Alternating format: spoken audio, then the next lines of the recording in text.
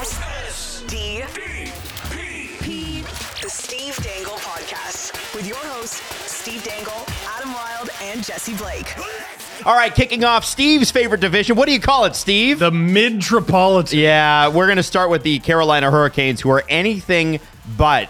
You know, I want to say this. The San Jose Sharks of the early 2010s were a team loaded with talent, sort of always near the top of the standings in the regular season, just never quite got it done in the playoffs. And, you know, every 5 to 7 years, we get one of those. If the Hurricanes don't start to get it done in the next couple years, are they in danger of becoming the next extremely talented team to sort of be forgotten?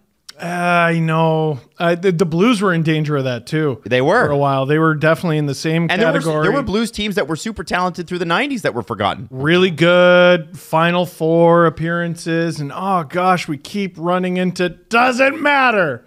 Does not matter. Carolina has made the Final Four a few times. There's a lot of teams that their hump is getting to where Carolina's hump is, but there is definitely a hump. There's a gap between them and the great teams of the past decade plus. Now, they finished first in the division last year by a point, 113.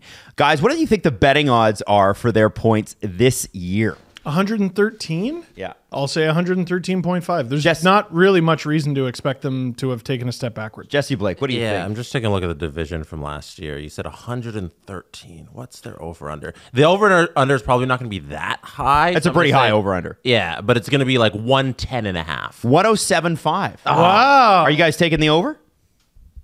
107.5. I would, yes. Yeah. Okay. Yeah, all right. I'll take the now, over. if the Hurricanes, can be accused of anything, it's being extremely talented all the way through. And I want to start with the defense because the Athletic has this ranked as they are ranked as the number one defense in the entire league. Here's why. Jacob Slavin and Brent Burns, pair one. Brady Shea and Brett Pesce, pairing two. And pairing three, Dmitry Orlov and Tony DeAngelo. There are other Orlov. options too. Jalen Chatfield is making his way. Caleb Jones. They are big. They are offensive, and they are smart. Like, this is one of the smartest defense cores we've seen. Can you spot a weakness? Yeah, I mean, that right side isn't spectacular defensively. Like, Burns has his weaknesses. He's big and mean, but he has his weaknesses. And Tony DeAngelo is that without being big, right? So I would say that's a weakness. A weakness that I think a lot of teams would die to have is, well, gosh, who plays the first power play unit? Yeah, and I don't know. There is definitely not enough power play minute to pass around. Do you give it to Burns? Do you give it to DeAngelo? Do you switch? Do you have both? They have an abundance of talent. They're going to be fine. And whatever happened to that Brett Pesce trade? Didn't happen. Never happened. Slavin and Svechnikov are now cleared. They are no longer injured. So I want to ask you guys about this too. It looks like they're going to try out Svechnikov on the PK. And they are trying it. Does it? What does having, and we've seen this a little bit in Toronto too with Austin Matthews starting to center the PK. What does it mean to have such a great player on the penalty kill? Well, teams have to be scared because, listen, penalty kills get breakaways all the time. The Leafs get one every game, it seems, but it's like David Kampf on a 2-on-1 with Zach Aston Reese. You know what I mean? And I think teams are finally starting to get hip to the idea that, hey, the best players in the league are the best skaters. Right. A lot of them are the best workers. Get them out there. They're going to create situations for themselves that get the puck out of their end primarily, can turn it into a scoring chance, and they got a better chance of scoring than the other guys. Jesse Blake, this group has not needed a lot of upgrades, but they did make one notable addition. He's a person that we all know well. His name is Michael Bunting. He's from Scarborough, Ontario. If you're talking to a Canes fan today, what are you telling them about Michael Bunting, good and bad?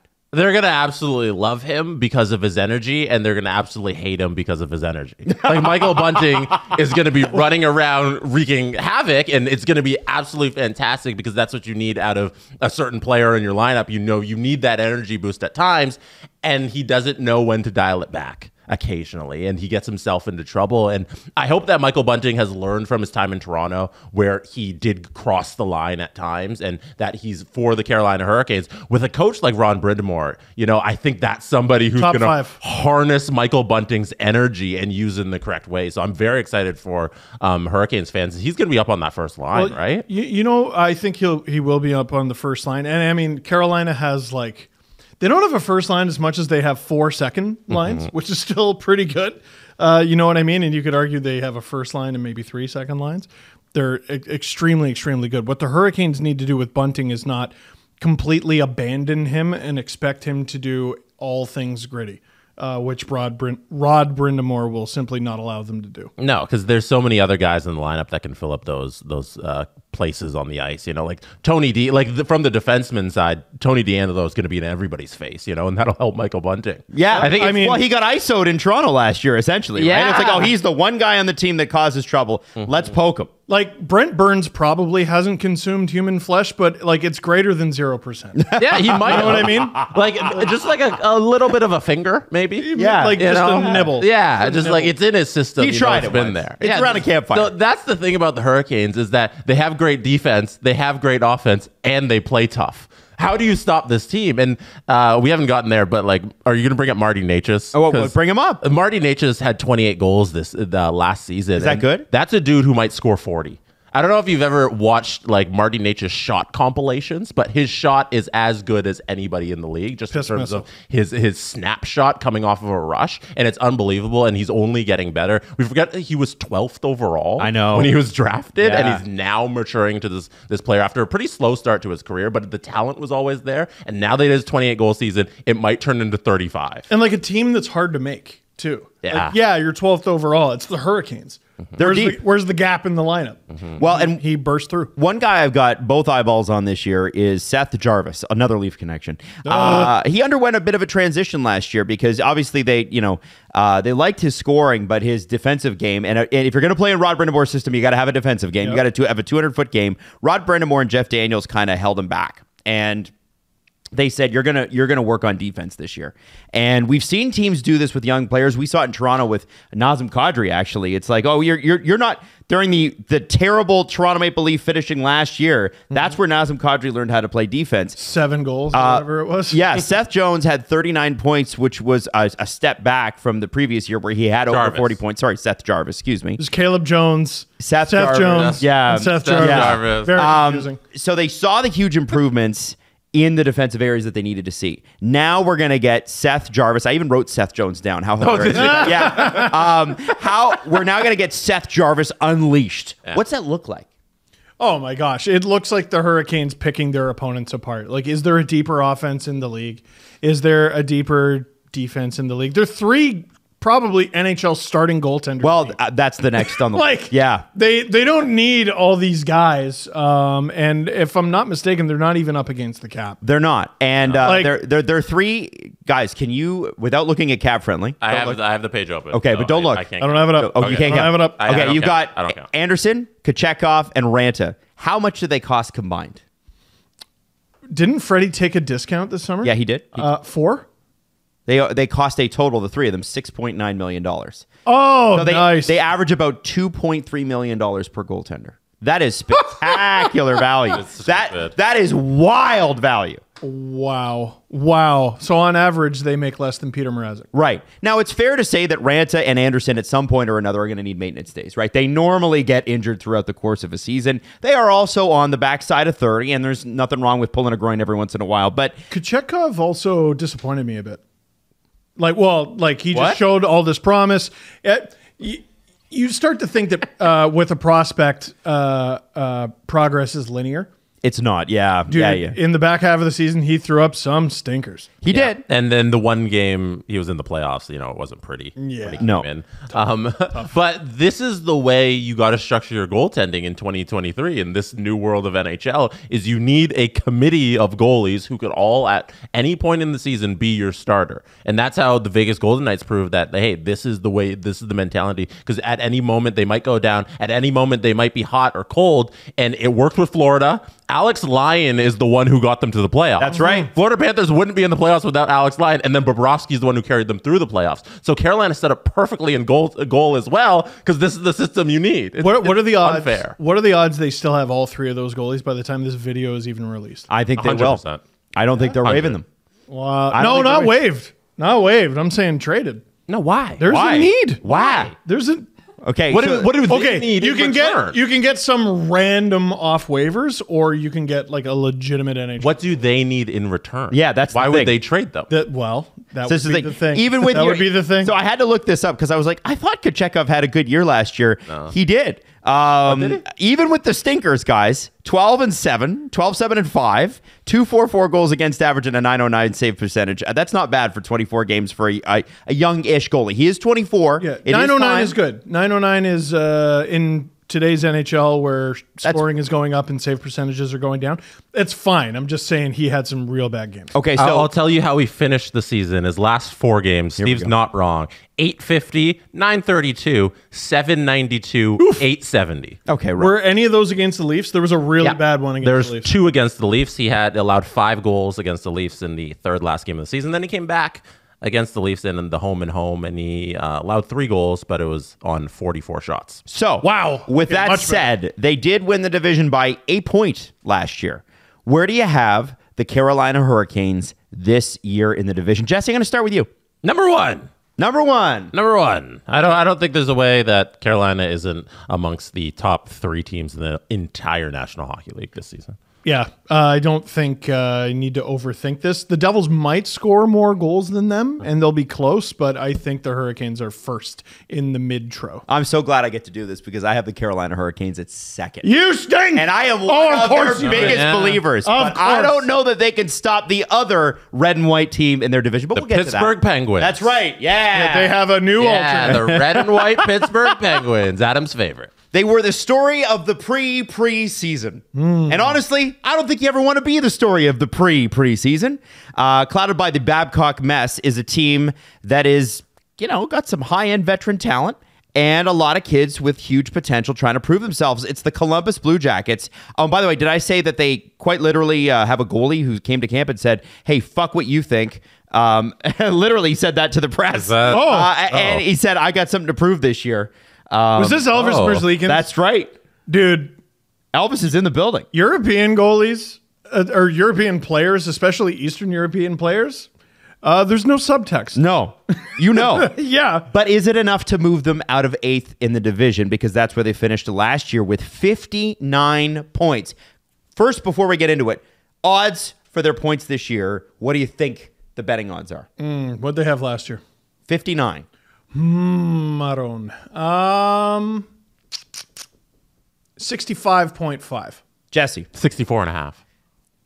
believe it or not, the betting odds are 73 and a half. Wow. Oh my God. You know what? Not that surprised. Now that's a 15-point improvement if it happens. Wow. I'm a bit surprised. Bit surprised. I'm not that surprised, but I'm definitely a bit surprised. So let's talk about Elvis Merzlikins because I did bring him up, and that quote is pretty spicy. Last year, obviously, this was not supposed to be a good team, and guess what? It wasn't. But he was 7-18-2 with a 423 goals against average and an 876 save percentage.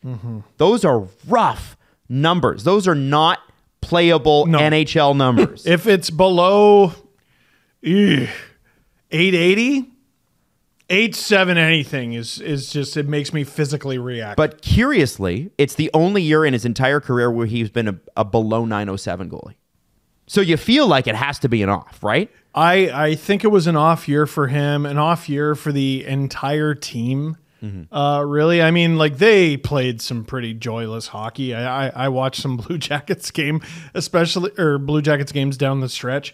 Like trying Patrick Laine at center at the NHL level and like top line center mid-season. Like we groaned enough about William Nylander like in the preseason. But that's when you do the experiments. The Blue Jackets were just skating around like, fucking like throw line A. That's how they were coached, though. Fucking, and they were just guessing out there, guessing. Daniel Tarasov, who was supposed to be the backup this year, was injured before training camp, which allowed them to pick up Spencer Martin from the Vancouver Canucks. Tarasov is a young goalie who wants to establish himself in the NHL, but we don't know enough yet. What do we know about Spencer Martin, who has had some time?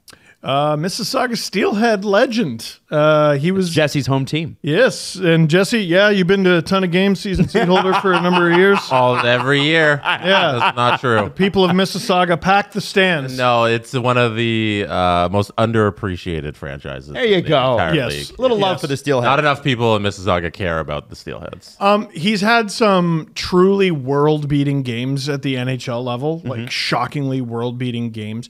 But the Canucks, over time sort of hung him out to dry, and he did a little bit more sinking than swimming.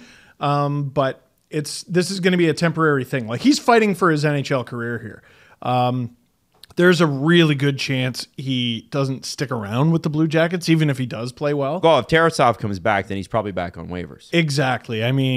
Best case scenario, he does amazingly, and then they try maybe Tarasov, Martin, and move in Merzlikins. I just don't think that's going to happen, but decent little stopgap.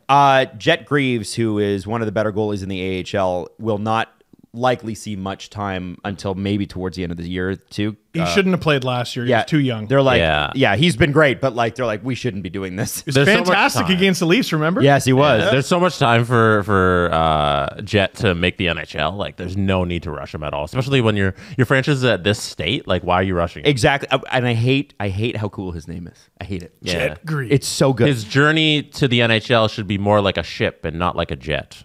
Oh, yeah. There you go. All right. I think All right, I'm out. Now, I think we should end the video. Now, he's got great jokes, and he is a several-time Stanley Cup losing general manager. His name is Jesse Blake. Yeah. The Athletic has listed the Columbus Blue Jackets defense as questionable, but let me throw the names at you. No, they're so wrong. Let me throw the names at you. Yeah. So the first pairing, ideally, Werenski, Peak. Werenski, who is healthy. Second pair, Provorov, Goodbranson. Third pair, Boquist, Severson, and then you also have David Juracek, Tim Burney, and Nick Blankenberg, who are available to you. And you have to think, at very least, Juracek's going to make his way into a lot more games. I'd be shocked if he wasn't in the top 6, to be honest. Yeah, Right. and I'd play Severson higher up in that lineup. Well, that's what it is right now. Like I said, Sure. this is a season preview, but that defense to me looks like a really good mix of guy who's coming back from injury, guys who need to reprove who they are, like a Provorov, and then guys who are young and going to be very good. Boquist and Juracek specifically. Jesse, as a general manager, do you like that? Yeah, no, I see nothing wrong with the defense of the Columbus Blue Jackets. It's not going to be the best offensive defense pairings there, but I don't believe that they can hold their own on. I don't not believe that they can't hold their own in the defensive zone. That is there you double, go. That was a tap dance, Yeah, double let's negative. go. I've never seen that. No, but No, they can move the puck. Yeah, no, they can move man. the puck. yeah, and then Werenski can hang. Like, Severson's gonna be good if Juracek becomes who we think Juracek can be. Like, there's 3 great defensemen right there, and then you throw in Goodbranson and Boyquist. Like, there's nothing wrong with any of these names. I feel like Goodbranson's job might be under threat because if you've got Werenski, Peak, Provorov, Goodbranson is the one that kind of sticks out. You could potentially, if Juracek is pushing, Severson moves up. You could see it. I could see a world where Boquist and Juracek, who are still pretty young, are playing together on that bottom pair. You know what I love the most about all these defensemen? All of them are time sucks. Like, all of the... They eat minutes. Ivan Provorov led the Flyers in ice time for the last 4 seasons. Like, every single guy here can just suck up minutes on the ice, and that's so important for a defenseman. Like, you can shelter the young guys, right? Yeah, and those young guys will get an opportunity to play under these veterans. I'm very happy with their defense. Yeah, maybe you don't need to rush a Juracek or anything. Like, listen, I understand the 73.5 was the over-under. I understand it because last year was miserable because it was supposed to be. Last year was the tear it down, Hunger Games, whoever survives can stay with this franchise and stay in the league. This year's not about that. This year is the first step towards the good days. Yeah, people. I mean, dude, look at the draft. Connor Bedard, Leo Carlson, Adam Fantilli, Matt Van Michkov was in there as well. There was incentive to be bad. Like the timing was good for the Blue Jackets. A lot of the teams who were at the bottom last year, they're actually kind of trying. Yeah. And the Blue Jackets are among them. So let's talk about the offense for a second. We'll start with Adam Fantilli. Can he be a second line center in the NHL right now? That's where he's listed It's at the a moment. big ass. For the Blue Jackets. Right. You know what I mean? But isn't it a big ask? Because Jesse said that, and I think he's right. Isn't it still a big ask because he's going to go against other teams' second and third lines mostly? Yeah. But, I mean, players picked in the top 5. You ask big of them, and they got to rise to the occasion, man. Not a lot of hand-holding. I assume it's going to be Fantilli and Line. I think so. That'll be fun. Do you think Line ever On the same line, you mean? Yeah, on the same I thought you line. meant up the middle. I'm like, I thought they had a new coach. No. Boone Jenner and Fantilli, then Roslovic and Corrali, something like that. Yeah, and Kent Johnson, I think, on that third line. But I wanted okay. to, The center. the one thing I did want to ask is Patrick Laine.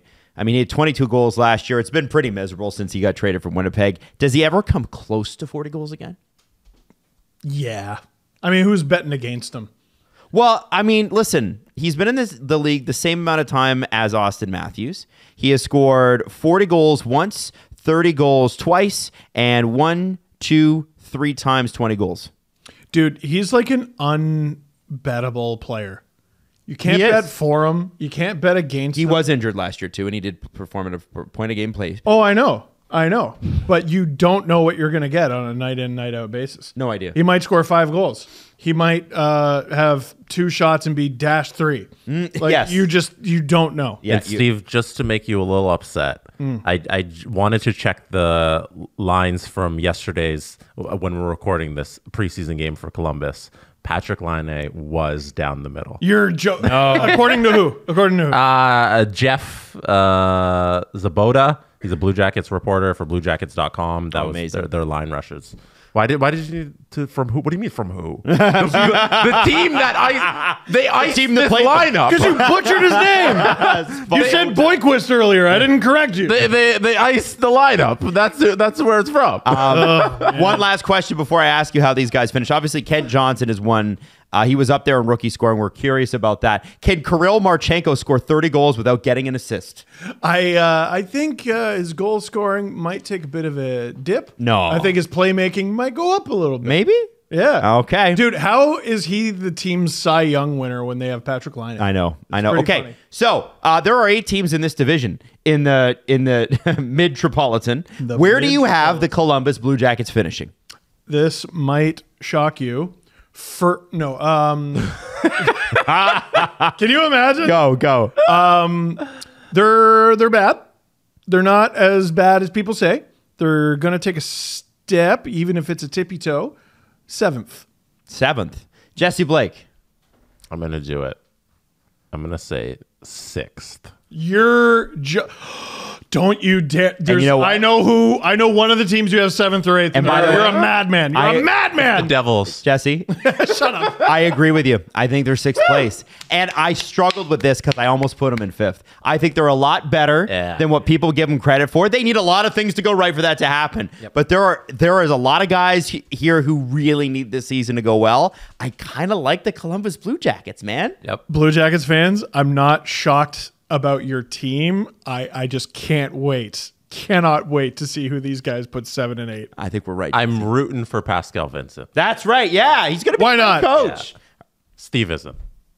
Hey, we didn't mention Babcock once. Oh, shit. The New Jersey Devils, the NHL's breakout team last year, they won 13 games in a row. They missed out on first place by 1 point. They added Timo Meier at the deadline. They added Tyler Toffoli in the offseason, and they have one of the NHL's best cap-friendly pages. They've been doing it right. Devils had 112 points last year. 112 after being like dead last the previous 2 years. It's an amazing rise. What do you think the betting odds are on their points? They're darlings right now. I'm going to say 112.5. Okay, Jesse, that is really fucking high, Steve. Oh my God. They're darlings. Jesus. 112 points. That's like top two in the what are you NHL. talking about? I think people love That's them. not how, Yeah, that's but not how the odds work. How do the odds work, Jesse? Explain. It's going to be 106 and a half. 106, you're close. It's 107 and a half. Hey, Jesse damn Blake it. Sportsbook. Yeah. I was 5 points off. No, but that's a lot. Yeah, no, you're right. When you're talking about points. Well, Devils fans, I believe in you. Now, I was going to start this with what do you guys love about the Devils, but my question is really what's not to love? What's the thing? I don't know. What's the thing? Can't give them 112. What's the thing when you think about the New Jersey Devils right now? What comes to mind, guys? Whee! They're going to be fast and score a shitload of goals. Are they going to make some mistakes? Yes, they are, but it's going to be fun. They are going to be the best out-of-market viewing experience in the NHL this season. So wherever the Devils are playing and whatever they're doing, if your team isn't playing or they're playing the late game or whatever it is, watch them. You cheer for the Leafs, the Wild, the Ducks, whoever the hell, and your team's game isn't on, turn on the Devils. Going to be fun. Going to be fun. Jesse, what do you think when you think Devils? They're so good. The two things I worry about is the goaltending and then just where they're going to fit all of these good players. Right. So let's start with defense. Jonas Siegenthaler is apparently going to be paired up with Dougie Hamilton this year. Love that. Luke Hughes and John Marino, Kevin Ball and Colin Miller. You also have Brandon Smith and Simon Nemec available. So it looks like it'll be Ball and Marino and Hughes and Nemec. Oh, okay. Sorry. Yeah. Well, I had to ask Devils fans today just to make sure we had the lineup 'Cause it's- right. yeah, because 'cause I they do want to switch know them around, if, right? If Nemec makes the team, that's a big deal. If Hughes and Nemec, that's how they have it as Second. of when we're recording. They're going to be the third pair. Second that's overall pick. That's a big deal. that's a strong core. Yeah. Dude, it's really good. If you have Dougie Hamilton and Luke Hughes on the same team on reasonable deals, which they do, that's amazing. They'll be a cup contender this year, but like you look at that roster, there's every reason to assume they're going to get better year over year. Don't you hate that? Yeah, a Don't you lot. just hate it? A lot. Goaltending. One big question. Is Akira Schmid for real, or is that one of those special runs that players go on in the playoffs? He did save their postseason Yes, he did. because Vitek Vanacek is there. Who's the number one goalie at the end of this year, guys? It's definitely going to start Vanacek. I'm going to give Vanacek some credit. I think Well, there's a reason that he's in there. if it's There's a not, reason he's paid $3.5 million. no disrespect to Akira Schmid, it's either going to be Vanacek or someone who's not currently in the organization. They'll make a trade. What? What? Yeah. Why? Why don't you believe in Akira Schmid? Why don't you? It's, why do you have it's love nothing for about Akira? that. I like Akira. Okay, you But like him, if- but you don't love him. If they score a bajillion goals like we all predict they're going to, but Vanacek's not that great and Schmid's not that great, which I think kind of aptly describes how they ended last year, why not go out and get a goalie? You're going to win a cup if you do. Sir? Steve, Which one of us is the Devils I'm fan? actually shocked. Like I really am. If you have weird that you have a goalie who had a 922 during the regular season in 18 games, and then in the playoffs had a 921 in 8 starts and 4 wins, and you're like, you know what? He might not win this job. And Vanacek, by the way, had a might 9/11 not. save percentage last year. And a Yeah, 245 no, goal. Vanacek's whole thing. Vanacek had a fantastic regular season. I Yes, assume you yeah. have the numbers up there. It was just in the playoffs, he lost it. Yeah, it he was did. unfortunate for the Devils that he couldn't get it together. So did But- Schmid, though. Yeah, but you had Schmid and Waiton. And he held his own. Like Schmid killed the Rangers, and then it kind of, Cinderella, turned into a pumpkin, or however that fucking story goes. That is a- in the second round. Steve, that's a take about the goaltending. I'm really curious about. I'm that. gonna. I could absolutely see Akira Schmid win the job. I could see him winning the job, but You just don't think it's likely? he's had like weird development. Like he was playing in the NHL way before he should have, and Yeah. and last year, all right, he's getting his feet under him, and oh shit, we got to call him up and have him play probably earlier than he should. I don't know what he is at this stage in his career. Like it's almost like you have to keep him in the NHL at this point, and he's got to develop on the fly. I think he's a really good goalie. I do. No. But if you have a chance to flip Schmid for like Hellebuck, I'm sorry, you do it. Okay. So with that, I want to move to the forwards. Okay. Timo Meyer, 26 years old, $8.8 million. Frig off. Jack Hughes, 22 years old, $8 million. Frig off. Jesper Bratt, 25, 7.875. Frig off. Nico Heischer, 34, $7.25 million. And then it goes on a Palat to Frig Foley off. Holla. Frig Those off. are your four Holla. best players up front. Those guys are all under the age of, well, they're 26 and under. Like, that, not even, because Prime's supposed to start, what, 26, 27? It depends who you ask. Anywhere from like 24 to, I think, 29.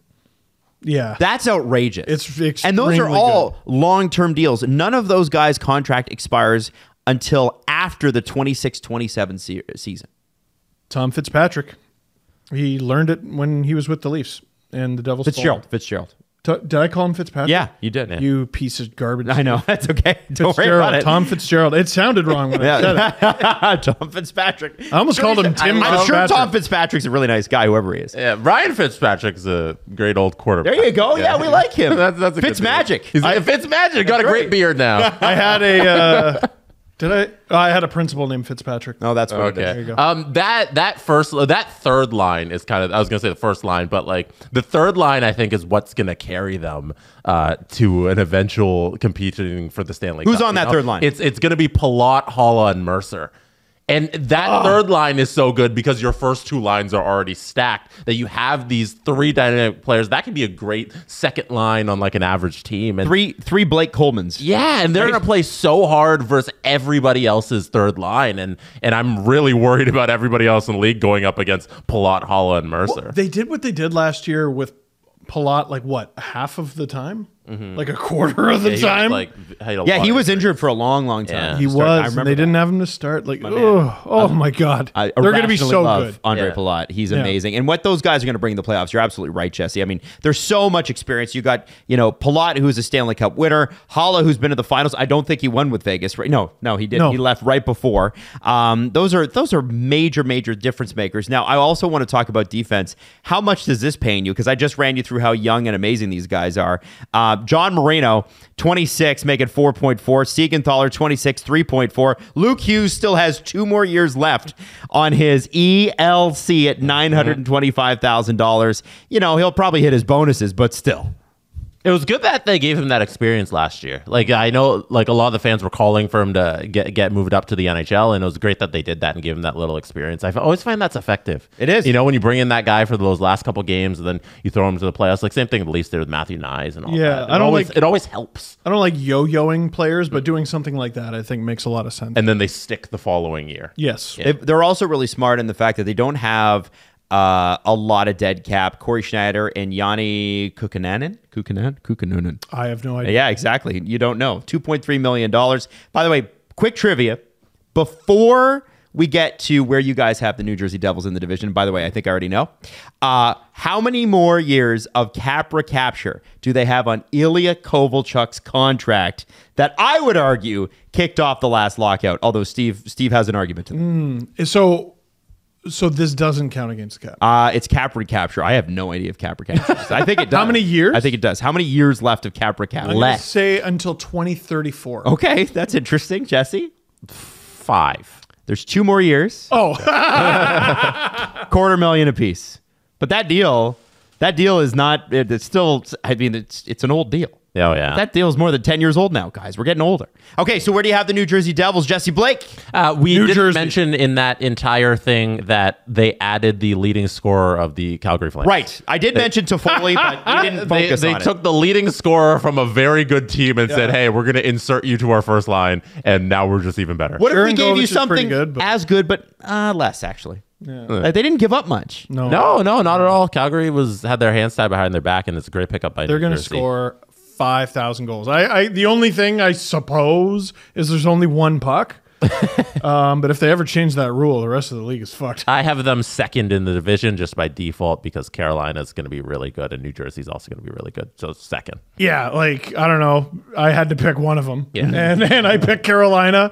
So I have the Devils second. If they're first, Yeah. Yeah. I'm not shocked. Yeah, it wouldn't be They surprising. finished a point apart, which is why I have the Devils first. And I think the reason I have the Devils first too is Carolina did run into some bad injury luck, and I think New Jersey's just a little bit younger and perhaps a little bit healthier. Because no matter how healthy you say you are, these are NHL players. There's always something wrong, and the New Jersey Devils are just a lot younger, so fewer miles. That's why I Fair. went that way. Yeah, you're betting on young legs, and that's a good bet. So with that, the New Jersey Devils are wrapped up. Are you ready? I'm ready for another season of Tim Fitzpatrick's team. A few years ago, when the New York Islanders were seeing some of their best success since the early 80s, what would you say the team was, identity-wise? Metapod. Okay. A defensive shell. Jesse. I agree. Now, a few years later, minus Barry Trotz, what are they now? Basically the same thing. Kind of. It kind of doesn't, it's They're a bit of a Franken team. well, this is the thing. So they moved off of being that defensive stalwart, and to me, they're risking just becoming another team who happened to crack 90 points. Wow. Right? Well, because, okay, so what is the identity? They got rid of Barry Trotz to bring in a coach to help Matt Barzal open up a little bit. They go out and they get Bo Horvat, right? They go out and they get stalwart Pierre Engvall and lock him up forever and ever, amen. He was pretty good. He was good on that lineup, for sure. And we will get to him. Sure. But my question this year, and I don't think anyone can answer this except for the Islanders themselves. What are the New York Islanders now? What are they trying to be? What are they going to be? I mean, they're still a team you do not want to play in the playoffs. They have to get there, though. But they have to get there. Like, okay, so this is going to be the third Metropolitan video that we upload. So I called them the Mid-Tropolitan Division because I think there's two teams at the top that kick complete ass. I think there's two teams at the bottom that suck complete ass. And then you could interchange the entire rest of the division. They might finish third. They might finish sixth. Does anyone confidently know where the Islanders are going to finish? I had to check my list before we started recording. I saw the number and I went, I don't know. So, okay, let me ask you guys this. They had 93 points last year. Yep. What are the betting odds on their point total this year? What do you think? 92. If you say 112, I'm going to laugh. 92.5. Okay? Oh, you're going the exact same number? I'll drop it down a little. I'll say 89 and a half. 91.5. So you guys were both in the range. Split it, yeah. So betting odds are saying they're not that much better. Yeah, they're around the same. That's you're right on the cusp of the playoffs. Right. Yeah. Right. So here's there. what their defense. Let's start there because it seems to be their strength. You got Pelech and Pollock, which are a great defense pair. It's just a broadcaster's nightmare, though. You have other Sebastian Aho. Also a Other broadcaster's Sebastian. nightmare. And Noah Dobson. Yeah. You have Alex Romanov, which, famously was going to be the next Larry Robinson for the Montreal Canadiens. Didn't happen. And Scott Mayfield.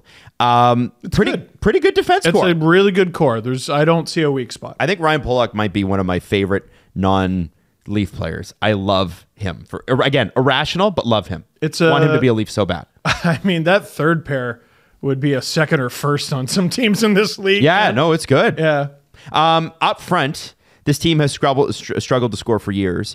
And last year was supposed to be the year that changed a little bit. That's why they moved on from Barry Trotz, but it didn't change. They finished 22nd in goals for. How much does having Horvat and Engvall and his goofy extension, how much does that help this team score a little bit more? Because they're not going to be among the highest scoring teams in the league, but you do need Barzal, who's moving to the wing for Horvat. Yeah. Right? That's the fascinating part of this team. So yeah, let's talk about it. Well, he's Their an whole- option, right? Yeah, their whole thing is we're going to try and get you going again, and we're going to pair you up with Bo Horvat and try and return you to a dynamic goal scorer and see if you can do that. Because that's the thing about the Islanders is if they can put up goals, they'll be so good.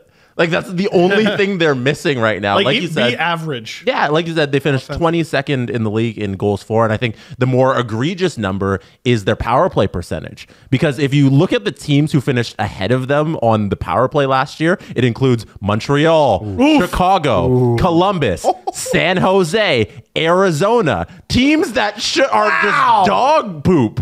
And Did they finish last? What they was finished it? 30th in the league and on PP. Wow. percentage. Who finished? Who So was the worse? Ducks? The only two teams below them, Anaheim, yes, because Anaheim was last in everything. Yeah. And Philly. Wow. is a wasteland of goal scoring. So if they made the playoffs. Wow. They made the playoffs with this roster that can't score goals. So I look at the Islanders team, I'm saying they got one of the best goaltenders. They have great system defense. Their team can stop anybody. Yep. If they just score a little bit, they'll be back in the playoffs. Like the ghost of Barry Trotz, even though he's still alive. Like that's unbelievable. Bo Horvat as a number one center is nothing new, right? He's a great player. What do you think it means for Barzal? Now, from all reports, his move to the wing has been going really, really well. But what do you think that does in terms of taking the pressure off him? Oh, it frees him up to do so much more offensively. And I think this guy has what it takes to be one of the most dazzling offensive player in the entire NHL. It's just he hasn't really been put in a position to do it. I don't know if he's ever going to be an elite finisher, but he's a crazy playmaker. And Horvat can finish. Horvat can finish, and the Islanders also have probably one of the most underrated goal scorers in the entire NHL in Brock Nelson. Yes. Man, like no one ever talks about that guy. Disrespected. Like Engvall to me sort of matches what they want to do. They want to skate with teams. He's not going to grind you down. Kevin Kurz says that Pierre Engvall at 27 years old will be the Islanders breakout player of the year this year. I mean, as a Leaf fan, we kept waiting for it to happen. He has all the tools. He has the size. All the tools. Doesn't use the size, but he's in phenomenal shape. Oh, he's got skates like the wind. 24 abs. Yeah. He is 20 goals too much to friggin' ask? For Engvall? Yeah. I think they're expecting it at $3 million a year. Yeah, exactly. But like you also need 20 goals from Barzal, which he hasn't done in like a decade. Or I should say like 5 years. Engvall is a guy who can play any forward position. He's played really well at right wing, left wing. He can play center. I wish the Leafs had played him more at center. And Barzal, I don't know about him on the left, but I know he can do the right, and I know he can play center. So be on the right. There's a little bit more versatility in their lineup. They're, I guess, just committed to being the Swiss Army knife of a team.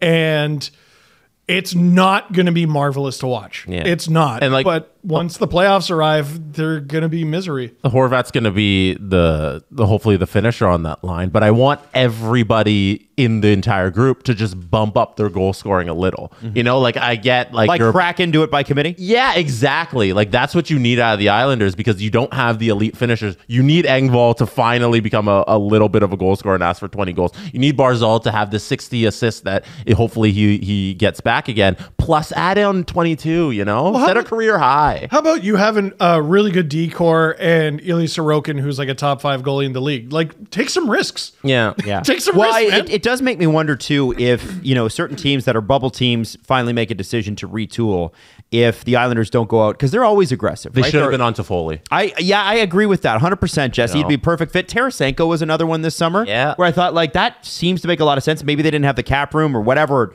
or Lou didn't like him, or who it doesn't really matter. At the end of the day, I do think you're going to see them at the trade deadline in the mix for somebody who can just purely finish goals, because Lou likes that. He loves defensive-minded teams and have one guy who's like, yeah, you don't have to do any of that shit. And look at the Devils teams, his best Devils teams with Kovalchuk, right? Well, that was the guy. That might be who Matt Barzal is now. Well, we'll see. Now, we do want to quickly have a minute for two different things. First off, let's talk about the goalies. You guys have both mentioned them, but Sorokin and Varlamov, one of the better pairs, I think, in goaltending in the league. One of the best one-of-ones. Yeah. Sorokin, I mean, they really do not need Varlamov. No. They don't. But keep him. I mean, if you could trade him, do it. I don't think they can. Maybe Tampa wants to trade Stamkos for him. Yeah. There's a, that could be fun. That could be fun. No, I whenever Varlamov, I mean, if they ever need him, they'll be happy. It's okay. You can clear your throat. Yeah. There you go. Sorry, it's that allergy season. There we go. If they ever need him, they'll be happy that they have him. But I think once Varlamov comes off the books and they're able to spend that money elsewhere, the Islanders will be able to take another step. Steve, do you know when that is?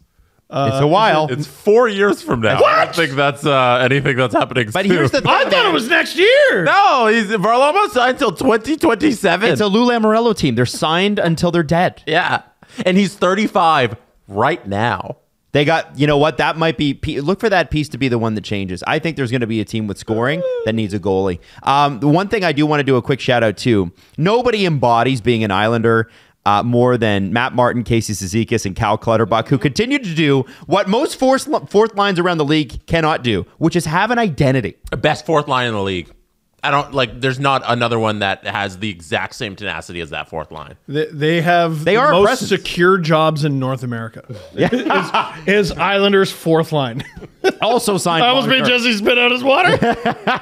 But you know It's what? true. Every year, and they've been doing this for years, except for Matt Martin's little 18-month vacation in Toronto. They've been doing this every year for almost the better part of a decade. Yeah. Well, and like again, the stupid playoffs.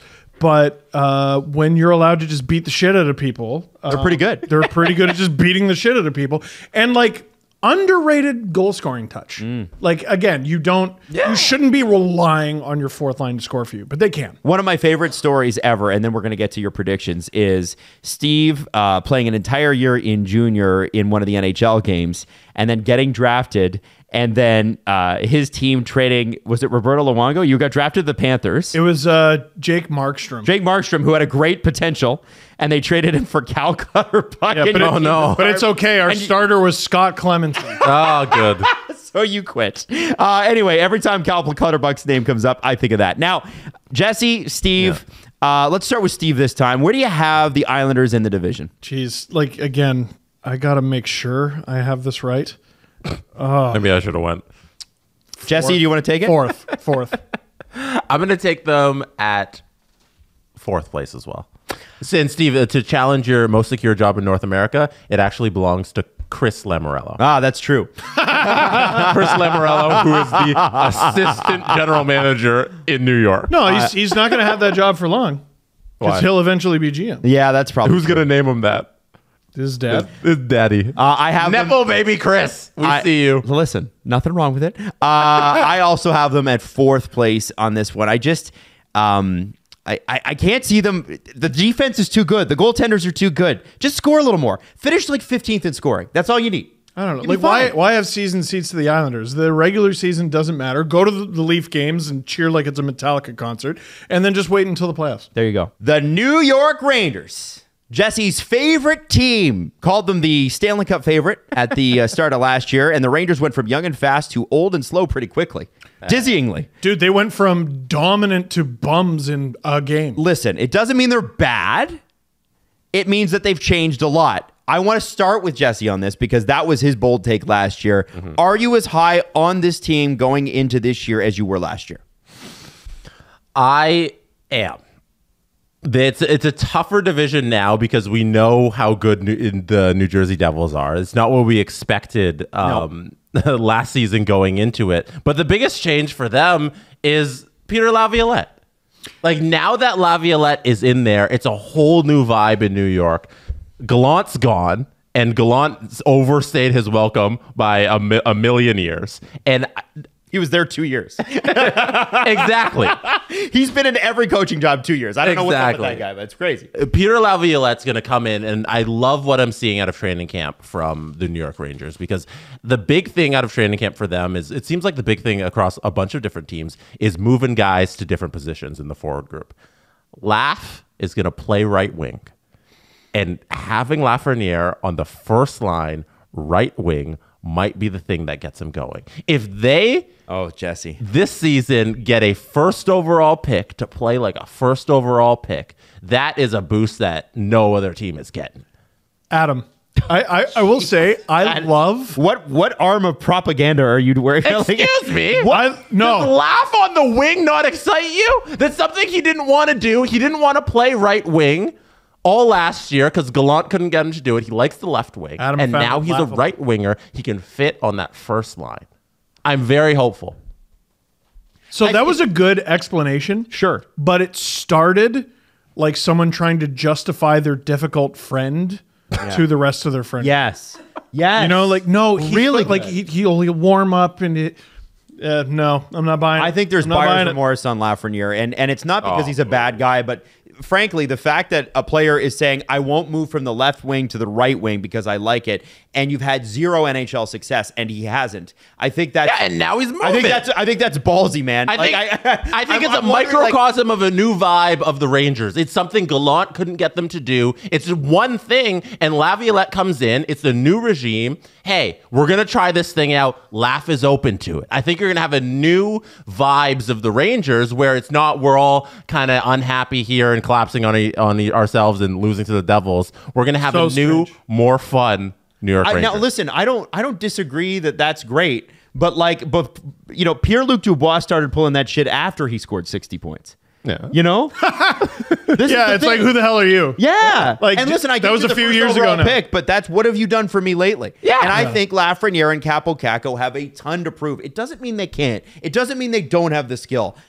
I'm just not sure that either of those guys are going to convert to be what the Rangers hope they would be. This is the prove-it year. I do think it's very interesting that Peter Laviolette has this reputation of just completely sewering young guys. And the very first thing he does when he gets to New York is promote a struggling young player to the first line. Yeah. That's also interesting. Man, Jesse, you're down with the Laviolette pick. Again, that's another one where I'm like, why? Really? When he was hired, I was like, him? You don't like Peter? You know what, man? He's won a lot. I would have went went with through Andrew this. Burnett, but that's just me. Yes. We went through the... I think I agree with you, but Rangers fans hated that signing when it happened, and then we went through his record and we were like, wait, this is really good. He's won a lot, but he's had a lot of success. But is one of those guys who, there's players, and it's not because of anything bad, but just because I think he wears out his welcome. You got a time frame for Laviolette, and then afterwards they kind of go, yeah, I'm glad he's gone. That makes him the majority of professional hockey coaches. And there you go. Now let's talk about the defense, guys. It's looking like Lindgren, Fox, Keandre Miller, Jacob Trouba, Eric Gustafson, former Leaf, and Braden Schneider, Zach Jones, and Connor Mackey could step in. What do you guys think? The top four especially looks really, really good. I mean, when Eric Gustafson scores more points than John Klingberg, it's going to be really painful. It's just going to hurt so much. But not to make it about the Leafs. The Rangers have a exciting decor that might do some stupid stuff every now and then, but they have the biggest, best pure hitter in the league right now in Jacob Trouba, and he's got this reputation, and you have to keep your head up when you're crossing that blue line. And it's gonna screw up teams' entries. Mm-hmm. It does play a factor. Like it plays an actual strategic role. You have top three offensive defensemen with Adam Fox. I mean, Cale Makar exists, so that's kind of difficult. And I love Keandre Miller's game. I think there's so much potential there, and I would look for him to take a big step. On that point, guys, I want to focus on him. Arthur Staples says Keandre Miller will be, he broke out last year, but he thinks that he will be up there as one of those guys who's an outside Norris guy, and he thinks under Laviolette's system, well, eventually, he's not even the best defender on the Rangers. 100%, but you got to look at it like, is he potentially a top 10 defenseman in the league? I mean, maybe one day. I don't think yet. He said, and I like him a lot. He said Laviolette's system encourages defensemen to get up the ice, and his incredible skating should get him more notice. So really good puck rusher. So Jesse, what do you like about Keandre Miller the most? Oh, I think Keandre Miller is he's just a standout of the defense, because I think when you look at it, there's something more to be desired from Zach Jones, Braden Schneider, Ben Harper, and Mac Hollowell. Like, I think when you look outside of Keandre Miller and Adam Fox and Trouba, and I guess you throw in Ryan Lindgren, you need more. Mm-hmm. Don't disrespect Little Mac. How dare you? Just because he's ex-Leaf. So I wouldn't rule out Drury making a trade on the back end to go get Keandre Miller some support, because there's a young guy who, if he can get him a solid partner to play with for the rest of the season, he can have a really great season.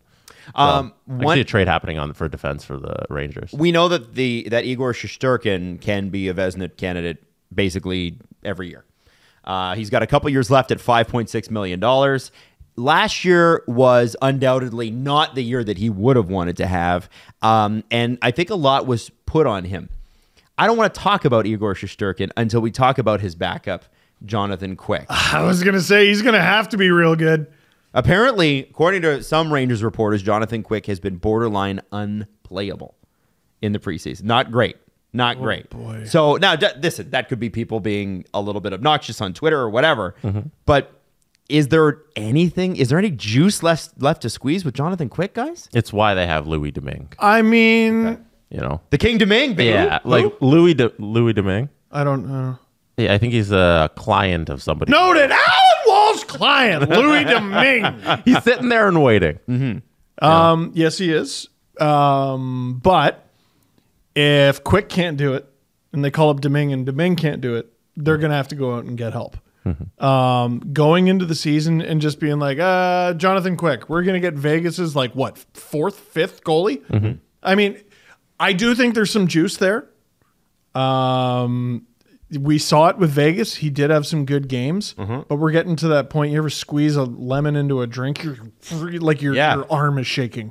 We're getting real close to having a dry lemon. Yeah, he was one of the worst goalies in the league when he was in LA last season. Yeah. Can Igor Shesterkin be a Vezina candidate? Absolutely. Absolutely. I mean, looking at him in his career so far, I would bank on him being what he was leading up to last year. Not last year. He also recovered too. Now, the Rangers, who were very, very young at one point, they're four top players on making money, I guess, on the forward group. Panarin, Zibanejad, Kreider, and Trocheck, 31, 30, 32, and 30. Philip Hedl is 24, and he's the next highest paid. What does that say about the Rangers and like winning now? I mean, they want to win now, and that's why like they need their young guys to step up and join them, right? And that's the long and short of it, because they're not going to get traded. Yeah. No, they're not. I'm worried that the rest of the league is caught up with the New York Rangers, because where they were even going into last year and the year before, and like that little 3-year window, they were such this everybody's kind of in their late to mid 20s. They have such dynamic offense, and they have one of the best goaltenders. And now the rest of the league is kind of caught up to New York, and I'm afraid that they've surpassed them as well. They blew it last year. They really, really blew it. Blake Wheeler, $800,000. What's he going to bring to this lineup? A big old bunch of goals. Power play specialist. Don't ask him to back check. He's not going to do it. But he's going to help him score some goals. And like really underrated prick. Oh, yeah, he's tough. He can play like a prick. Oh, yeah. Jess, do you like it? Yeah, I think you bring him in there for some leadership purposes to get those goals. I don't know how effective a 37-year-old is going to be in the lineup, but I think they have him playing as high as the third line. So that brings me to this then, gentlemen. Where do you have the New York Rangers finishing? Again, it's the Metropolitan Division. There's 2 teams at the top, 2 teams at the bottom, and the rest is a clump.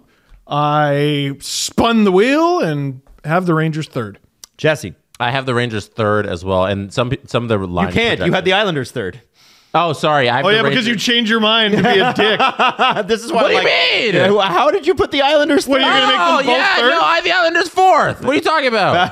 You suck. The Rangers are third. Yeah, I think they're third as well. 107 points. By the way, I didn't ask you guys. What are the betting odds on the Rangers finish? What do you think? Just throw numbers at me. No, what did they have last year? 107. Okay.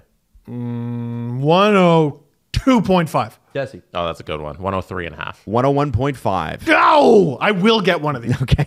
The Flyers were bad 2 seasons ago, so they brought in John Tortorella to sort out the attitude problems in the dressing room. And then they were bad last year. But at least in their view, they sorted out some of the personality issues and made some of the right moves that they want to make. And at least they got rid of their leading scorer. Kevin Hayes, right? Is that Kevin Hayes? Yeah. Anytime you can do that, you got it. Well, he didn't get along with the head coach. And the head coach is the face of the franchise right now, which tells you where the franchise is at. Now, the Philadelphia Flyers finished 7th with 75 points last year. What do you think their betting odds are at? 4 points finish. 72.5. Jesse. What they finished last year? 7th with 75 points. 7th with 75 points. I'm going to say 72. What did you say? 72.5? Yeah. You can Damn it. can agree with them. I agree. Okay. Well, this is the only team I've seen this with. 75.5 are the betting odds. They think they're going to be exactly the same. Oh, okay. So I think that's interesting. Now, a lot of questions about how the Flyers can possibly stay out of the basement of this division, but Torts has squeezed blood from a stone before. We've seen that. Let's look at the moves first. Provorov out, Cal Peterson in. I like a lot of the things they've done, like for their future. Sure. But further now, So it's going to be Carter Hart, Cal Peterson. and you're an injury away from Cal Peterson starter and Urson? I think. Samuel Urson, Yeah. who could enter as the backup. Yeah. Like I could see Samuel. I haven't checked out. Like it's so hard to check out everybody's training camp. So I don't know how Urson's been playing. Hart, What do you Urson? mean? There's only 32 of them. There's 32 training camps we got to run through. So I don't know if Urson's competing for the job right now. But like I can see him stealing. I it. mean, no one's claiming Peterson. If Cal Peterson played like he did last year in Los Angeles, then the job might be given to him. Like it was really, really bad. And I wonder if this year he tries to find that value back in his game, because if he's playing at his best, $5 million isn't that much for 2 more years to spend on a goaltender. He might be trade bait if he's good. That's the thing with Peterson, right? Like, I don't know if he's ever going to get back to $5 million, but is he going to get back to NHL goaltender, which he wasn't last year? I think that's a case of the yips. I really do. I think he'll get it back. There was nothing to suggest that was how bad Peterson was at any point in his career. So We're also forgetting that this is a 4-horse race because they have Felix Sandstrom, who's also on an NHL deal. So, and it should be Ivan Fedotov. yeah, and Fedotov's still out there somewhere in Siberia. Well, He's playing. He's playing. At least he's playing. What does a healthy Cam Atkinson and a healthy Sean Couturier do for this team? Oh, makes them watchable. What was that? I thought you were going to be more positive about it. That was positive. Jesse, what are your thoughts? I think that there's a lot of hope in having those two players on the roster because you start off last season and you don't have them at all. You know, they weren't around. And just by adding those two guys by default, you're going to be a little better. Well, Atkinson was also like a Tortorella advocate. He's a disciple. Yeah, like not having him in the locker room with injury, I'm sure hurt things last year. Agreed. And I mean, Sean Couturier, perennial Selke candidate when he's healthy, but it's been a long time. He won the Selke in 2020. Yeah, it's a long time ago. It was then, and then That is a Selke Trophy winner who hasn't played National Hockey League game since December 18th, 2021. So Wow. it's been that long. yeah, that's how Wow. long it's been. That's a long time. It's going to be good to see him back in the lineup. Like that will be. It's on the cool. human level. Yeah, 100%. Oh, of course. Their defense is ranked currently 4th worst in the league by The Athletic. You can kind of see why. Let me run you through. Travis Sanheim, Rasmus Ristolainen, Cam York, bright spot, Sean Walker, Nick Seeler, Mark Stahl. According to The Athletic, Stahl. Philadelphia is desperately short on high-end top 4 defensemen. Yeah. But Cam York could have. That's a guy I think they're pinning a lot on. They're hoping that he develops. Of course. I still think, we talked about Columbus. I think they're done tearing it down and they're just going to build up the young guys. I don't think the Flyers are done doing that yet. But Cam York is sort of the front lines of the youth movement in Philadelphia. Okay. What do you think about Travis Sanheim and Rasmus Ristolainen, gentlemen, as your top? I mean, it's horrible. It's terrifying. Sanheim, I could still see getting moved. But yeah, just going to say, Sanheim is a valuable piece, $6.25 million. He's not a bad defenseman. It just seems like he's in a bad spot. If I'm not mistaken, wasn't he part of that failed trade with St. Louis? Yes, he was. Yeah, so that's interesting. And there's a guy who knows he's on the move. I mean, if they could tie a rocket to Ristolainen, I'm sure they would. The one positive vibe thing, I don't get the impression the team liked Ivan Provorov very much. And I think they're probably happy to see the back of him, no matter how good he is. Travis Sanheim and Rasmus Ristolainen are both locked up for, one of them for the next 4 years, Sanheim even longer. How devastating for this retool, rebuild. To me, this isn't a retool. This is a full rebuild. Yeah. How devastating was the Chuck Fletcher era for the Philadelphia Flyers franchise? Oh, it set him back half a decade. Set him back half a decade. I mean, it's one thing when you earnestly make the decision to rebuild, which they have now. That wasn't the decision they made. They thought they were good and they were shit. Like some teams think they're good and they miss the mark a little bit. The Flyers strike 4. Like, Jesus. Dude, really, really, really bad sub NHL management. Will the owner ownership group look at this new general manager, Daniel Briere, and kindly fuck off. I guess we'll see. Jesse, Emile Andre, another guy that they're kind of looking at to work his way up into the lineup. Do you have any concerns from the past about John Tortorella and young players, and this is where the Flyers are supposed to be going?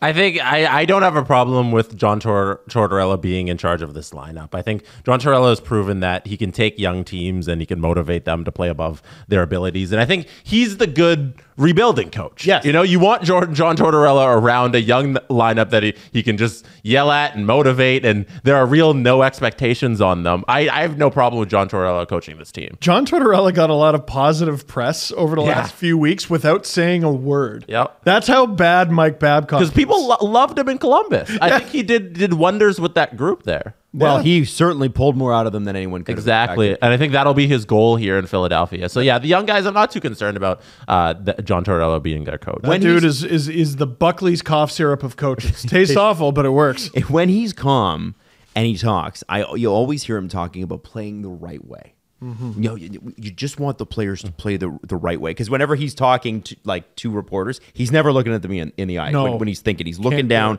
he's focused. What does playing the right way in Philadelphia look like this year? And to add on to that question, gentlemen, what will have to happen this year in the Flyers organization for it to be considered a success internally? I think playing the right way for John Tortorella, first of all, finishing all your checks. Not dogging it on any single play.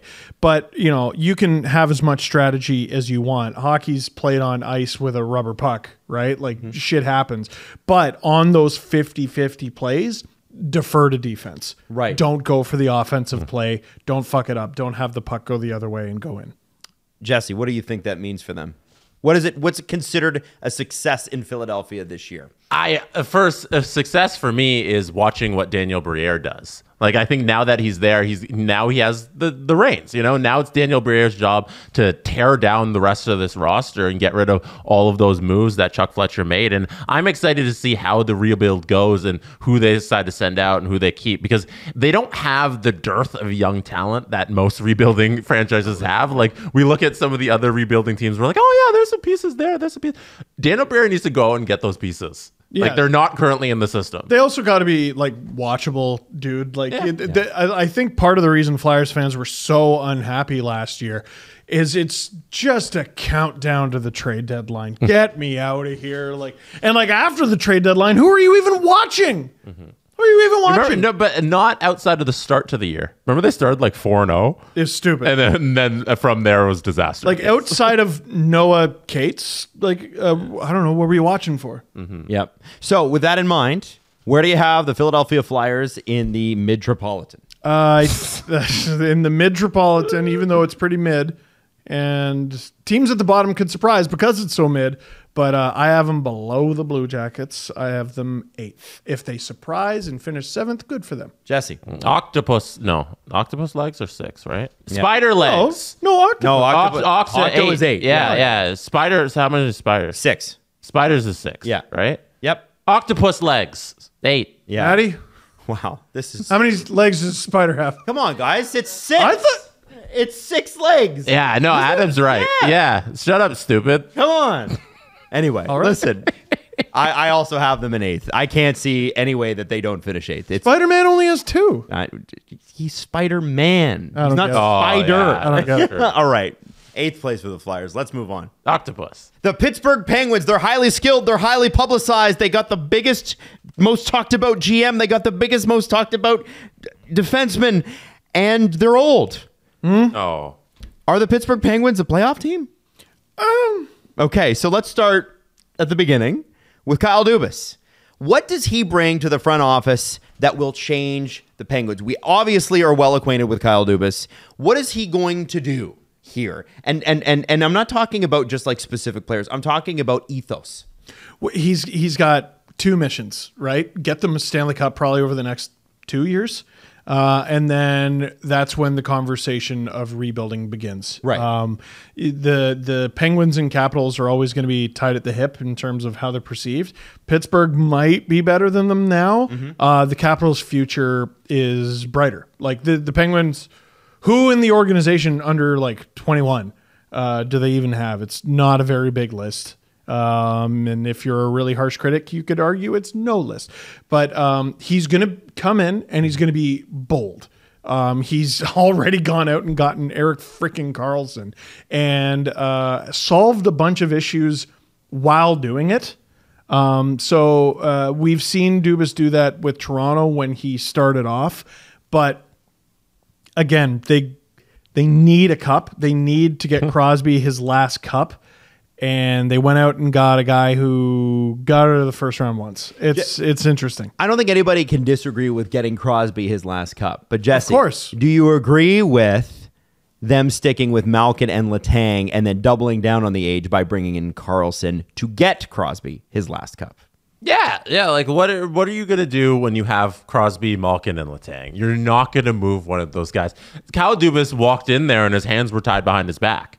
You're not going to look Sidney Crosby in the eye and say, hey, I'm your new boss and I'm getting rid of your two guys that you spent your entire career with. That's a ridiculous way to start your tenure in Pittsburgh. He's only like 6 years older than him. Dubas is? Yeah, Yeah. at 5 than Malkin. Yeah. And so I think he had to go with those three. And getting Erik Karlsson he wanted to make the biggest splash of whoever was available, and that was the giant defenseman that was out there. So I see it all makes logical sense, the direction that Dubas is going. Funniest power play in the league.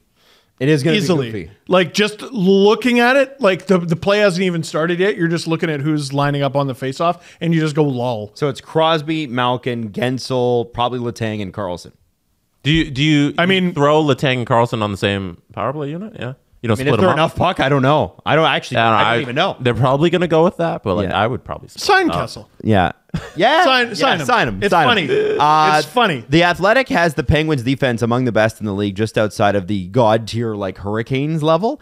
I wanted to know if you agree because I'm not sold. Ryan Graves, Chris Letang, Marcus Pettersson, Erik Karlsson, P.O. Joseph, and Chad Ruedel, and then Ty Smith is on the outside looking in unless that's Oliver Pierre to you. I'm sorry, Oliver Or Pierre. Pierre Oliver. Pierre Oliver, that's what it is. Olivier. So, what do we think? They're going to move the shit out of that puck. I like Marcus Pettersson a lot. I don't think he gets enough credit. Yeah, but like Karlsson is so bad in his own end. So bad. And like Letang's getting there. I mean, you do have some guys who, now they have zero offensive burden whatsoever. And Marcus Pettersson and Ryan Graves. So that's good. I don't hate either deal, really. But to call it, they called it the fourth best in the league? It's just outside of like the second tier. It's second tier. So I would imagine it's probably seventh or eighth. I mean, they're good. They're good at one thing. Here, does this They're good make at one sense? thing. Yeah, they're good at one thing. They're good at overall. Are they good hockey players? Yeah. Can they defend? No, not at all. Right. And that brings me to what is Pittsburgh going to do in net? Because if you're going to concede a lot of shots, you're going to need Tristan Jarry and Alex Nedeljkovic, who is now a Pittsburgh Penguin, to stand on their heads. And Jarry is what he is. He's 28 years old. The good and the bad, and Penguins fans are familiar with both. Nedeljkovic has now had 2 franchises give up on him. I wonder, are we feeling good about these guys catching a lot of rubber? Like, Jarry is one of the most mystifying goalies in the entire NHL. Every time you go and look at his numbers, they're good. Every time you go and watch him play, it's bad. Yeah. When was the last time you watched a Pittsburgh Penguins game and Jarry was good? Well, it's not even good. It's the goals he'll go in there, stop, I don't know, 30 of 33, which is a pretty good night. Yeah. And 2 of the 3 stink. Yeah, but you should have been 32 of 33. Like, they just stink. Yeah, he also hasn't been good in the playoffs in a long time. Yeah, and Ned, it's Ned. I don't know. Like yeah, there's still potential there. Like, wasn't he nominated for the Calder? Yeah. I believe. And we ripped the Hurricanes for giving up on him. And he went to Detroit and said with his whole diaphragm, he said, I know it's not pronounced that way. He said, I am not that guy. I'm not that guy, pal. Trust me, I'm not that guy. He was I given am the not chance. the guy who got nominated for the Calder. I am a waiver goalie. Ryan Graves was an interesting signing, long term at $4.5 million.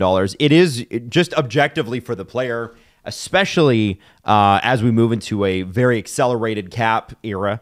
Very, very good value. And it seems like he's a guy that is totally cool with being there for the end of the Crosby era and the beginning of the next one. And the next one is a bunch of question marks. They could be down where Philadelphia is in a couple of years. What do you feel about what Ryan Graves brings to this team, guys? Oh, I mean, they do need a player like that. If you concede that, hey, we're going to play some stupid fun hockey on the right side, the left's got to be a little boring.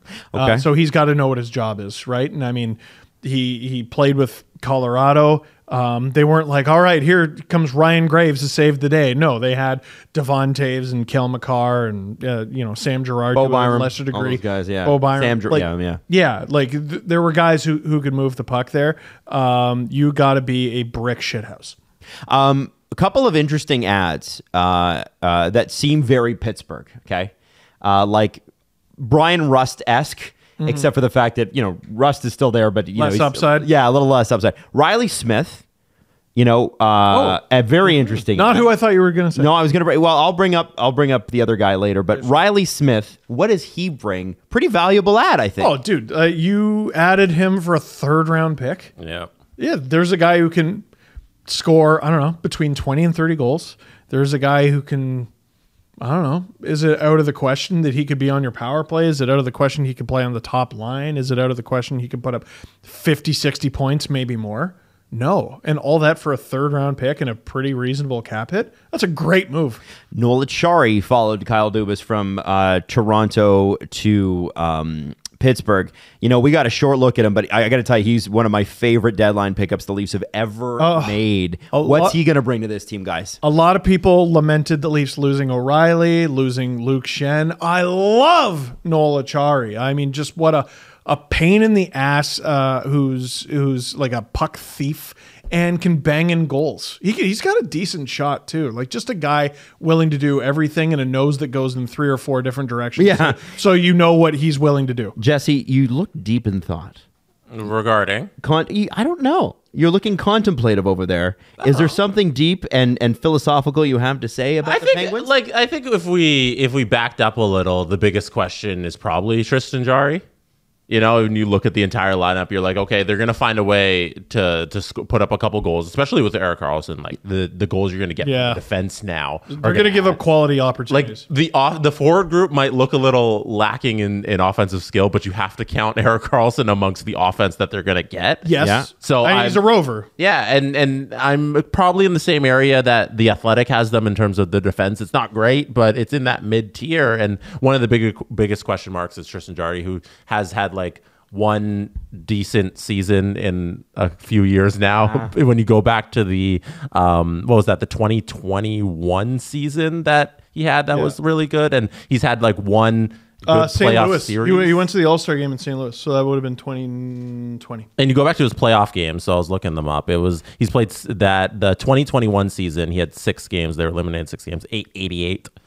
He's terrible. And last season, he went down with the injury for game 1, right? And after that game, so that doesn't. No, last year they didn't even make it.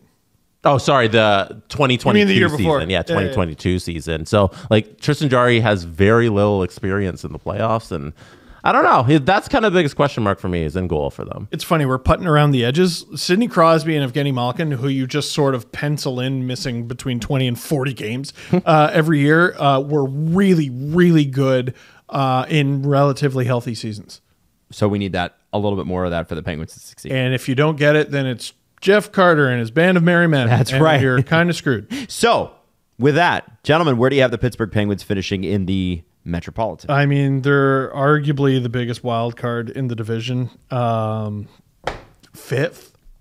I'm just not that impressed. Jesse Blake. Yeah, I have them behind the Islanders in 5th. I do too. And I'm going against my own gut, which is you never bet against Sidney Crosby. I was people weren't very happy with me. I said I think he had one of the worst July 1sts out there. It's improved by the fact that Erik Karlsson is now a Penguin. I did love the Nola Chari thing. Maybe I was just salty about that. But Riley Smith. Yeah, and Riley Smith too. Really great pickup. I just don't believe yet. You got to prove it. Got to prove it to me. Don't believe yet. We'll see what happens. They are going to be fun to watch, though, no matter what. It's Pittsburgh Penguins. It's been so long since the Washington Capitals were mediocre that it's almost hard to believe it. And when you saw it last year, you almost couldn't believe your eyes, right? They were extremely mid. And Kuzi has, for the 5th time, I think, requested a trade and isn't getting one. Are things getting any better this year in Washington? So before we get into breaking it down, they finished 6th, 80 points. What are the betting odds, do you think, gentlemen? How many points? 80 points last year. 81.5. Okay, Jesse. 77.5. Wow, you're both a little off. 85.5 for some What? reason. Yeah, I don't know. I don't know why it's that. That makes sense. I guess they're thinking about the brand name, because I think the casual fan would be a little higher on Washington than we would be. When you look at their roster, Jesse, I think you're right. It's not not that these guys aren't good. It's just that they're older. I tend to lean over. That's a big under for me. Ovechkin, 38. Backstrom, 35. Healthy. Kuznetsov, 31. Oshie, 36. Mantha, 29. Tom Wilson, 29. Healthy. Dylan Strome, 26. Sonny Milano, 27. And then you look at their defense. John Carlson, 33. Nick Jensen, 33. Trevor Van Riemsdyk, 32. Good little career. And Joel Edmondson, 30. Yeah, Trevor Van Riemsdyk, for sure. Yeah. Great third pair defenseman. He's always been in his brother's shadow, kind of, but he's played a shitload of games. This roster would look a whole lot different, though, guys, if the Capitals had decided to keep Ilya Samsonov and Vitek Vanacek not a couple of summers ago, like last summer. Last summer. But they ended up with Darcy Kemper and Charlie Lindgren. Let's start there. How do we feel about that goaltending pairing? I think it's... That NHL, sound of voice, by the way, is not good. I know. I would say NHL average. I mean, Charlie Lindgren, I think he can... He's a backup. Yeah, he worked himself into being a pretty good backup. I believe, if I'm not mistaken, a rare example of one goalie catches left, the other goalie catches right. I know some goalie coaches that pisses them off. And Darcy Kemper, I think, can get back to the Stanley Cup winning goalie that he was with Colorado. You do. Well, remember, he was coming off an eye injury, which is kind of Bizarre. tough for a goalie. Yeah. So I think he can be better. Jesse Blake, what do you think of that goaltending duo? I don't mind it, especially at that price point. You're fine. spending $6.35 million on Darcy Kemper and Charlie Lindgren. Darcy Kemper is a guy who has a ton of experience. He's proven that he can. You can't all be Carolina. He's proven he's been a National Hockey League starter. And I feel like it's just kind of hold fort for Washington, and that's all that you can expect. Mid-tier goaltending. Well, and then we're gonna let's bring it to the defense. Okay, This is somber. It is, especially because no part of this lineup excites me outside of OV chasing down Gretzky. right. I disagree there. I'm excited to see Backstrom play healthy for the first time in years. Yep. Wilson is an X factor in this league, and last year his health didn't allow him to be. If he's fit as a fiddle, that X factor is right back. Don't forget, Tom Wilson's contract extension starts next year, not this year. Pardon? He's making $5.16 million now. He will be making $6.5 starting 24-25 until 2030, 2031. Wow. Oh, See, this is no. Now listen, if he's healthy, he's worth it. But that's a big if. How old's he? 29. Madness. Madness. Dude, that's... But we said that about his first deal. But they were coming off winning a cup, right? Like when they won the cup, he got that money. Who cares? But I feel like it's like that. It ended up being a pretty good deal. 100%. He better be healthy. He was in his 20s for that deal. Yeah. Oh, Maroon. So this is going to be a very interesting thing. And I want to run you through the Caps defense, which is listed among the top 10 worst defense scores in the league. Wow. Bottom 10. Yeah, I like top 10 worst. I Top feel like 10 it hits worst. harder, Yeah, sure. John Carlson, Rasmus Sandin, Martin February? Ferravari. I never get his name right. Nick Jensen, Joel Edmondson, Trevor Van Riemsdyk. Offensive? I think that's fine. I mean, Yeah, I mean, John Carlson is great. Rasmus Sandin getting some reps on that Capitals power play is going to be funny. I mean, Ovechkin basically stands still, so he'll. You know where he'll be. It's great because everyone gets a chance on the top unit. The top unit is the one with Ovechkin, and he stays out for the full 2 minutes. So there you go. Worse guys to learn from than John Carlson. Joel Edmondson, I'm not huge on that player, especially at this age. NHL GMs seem to be, though. They friggin' love him. Love them, Joel Edmondson. Well, I mean, he's just willing to. Dentists love him. He's just willing to punch you in the jaw and general face. And dental plan owners hate him. Yes. Yeah. Yes, they do. It just seems like it's a la the rest of the team. A couple of question marks, specifically with Rasmus Sandin, right? What he can be. But you can kind of see what I meant when I was comparing the Capitals and the Penguins. Ferravari's not that old. Sandin's not that old. A guy like Connor McMichael. I know I'm missing guys Alexander too. Alexiev. Miroshnichenko, I forget his name. Yeah. Andrew Crystal. They have some prospects, not all guys who are going to play with the team right away, but there's hope and a future for the Capitals. Jesse. It's funny. It's funny you bring up Pittsburgh and Washington because Pittsburgh has the oldest forward group in the National Hockey League. Their average age is 31, and Washington is right there in second. I was about to say older than the Caps. Their Washington Capitals average age is 30 for their forward group.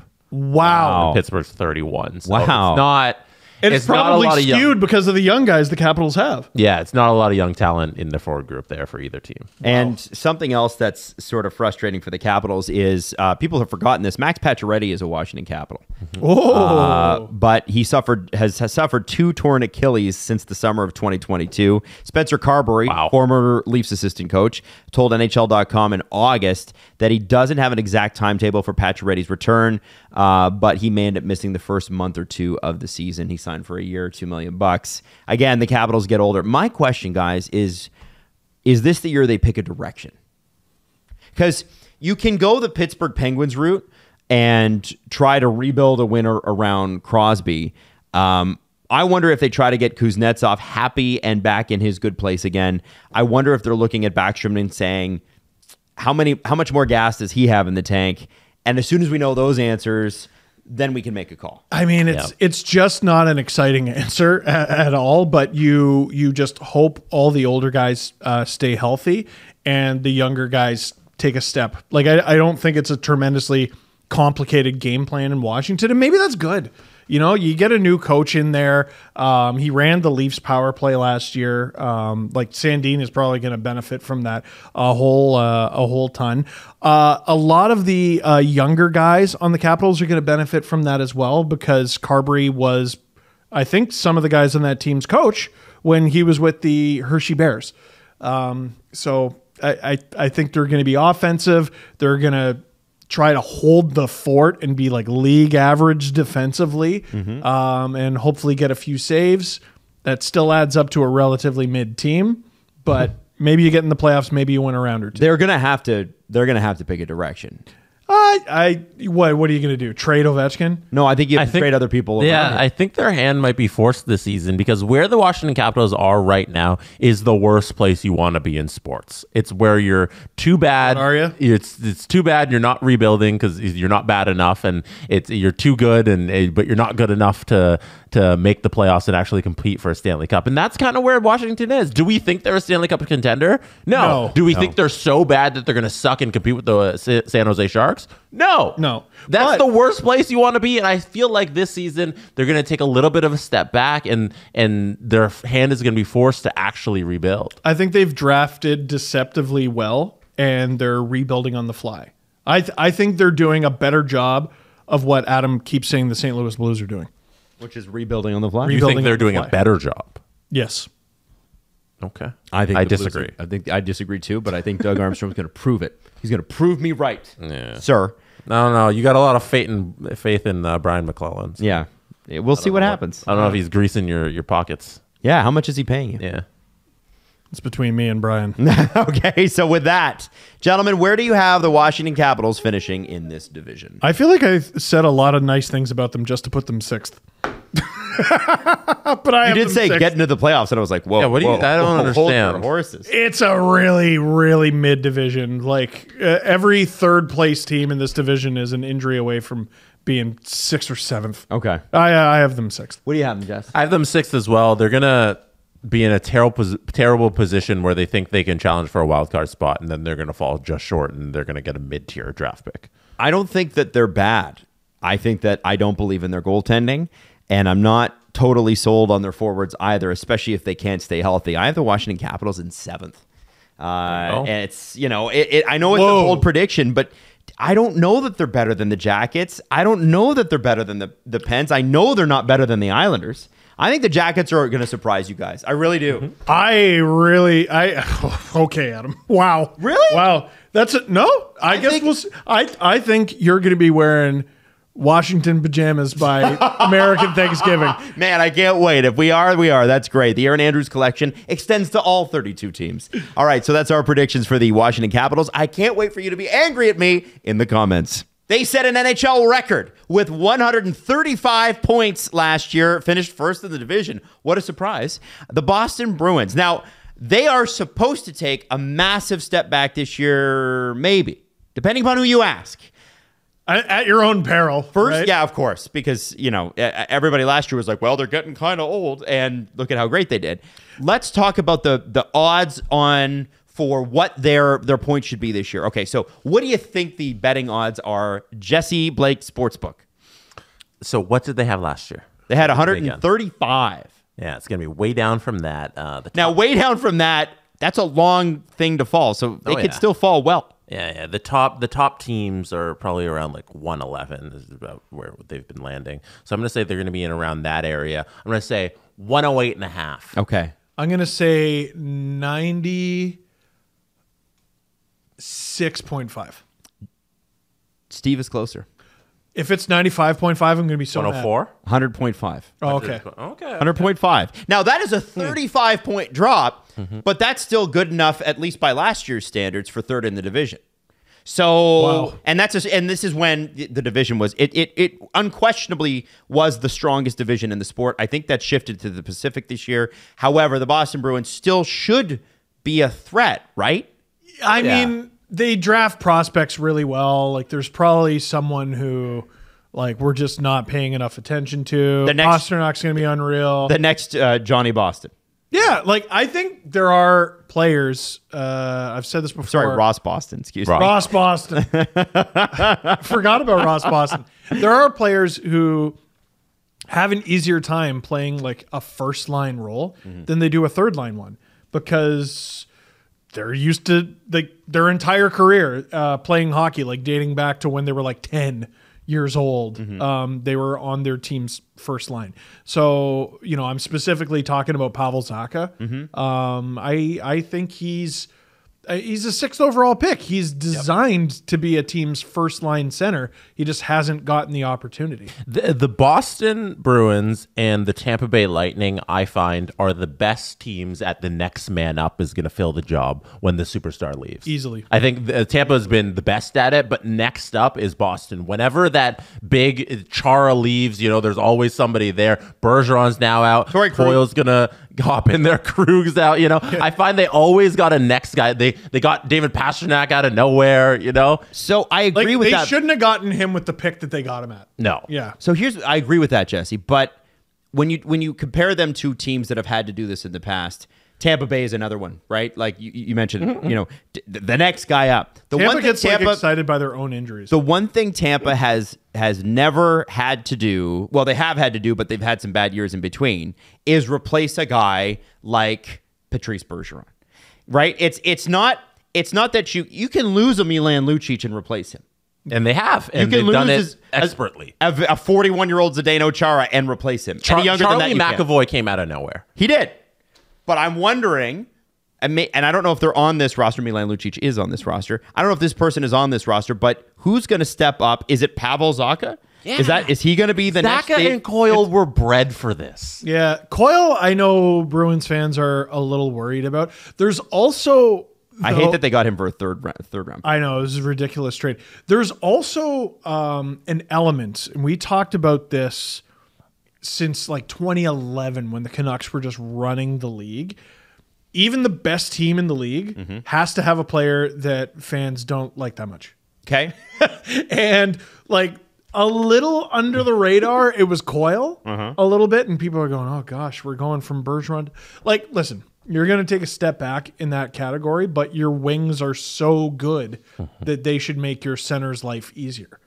Like, oh man, now I got to play with Pasta and Marshy. Like, what a cross to bear. Bummer. Yeah. They'll be fine. Their decor is going to be fine. They're going to be fine. One of the guys that may have earned a spot is a fellow named, and he's a second-round pick, and this is very Boston, right? We shouldn't have got him at that pick, but we did. Matthew Poitras, and I hope I'm saying that name right.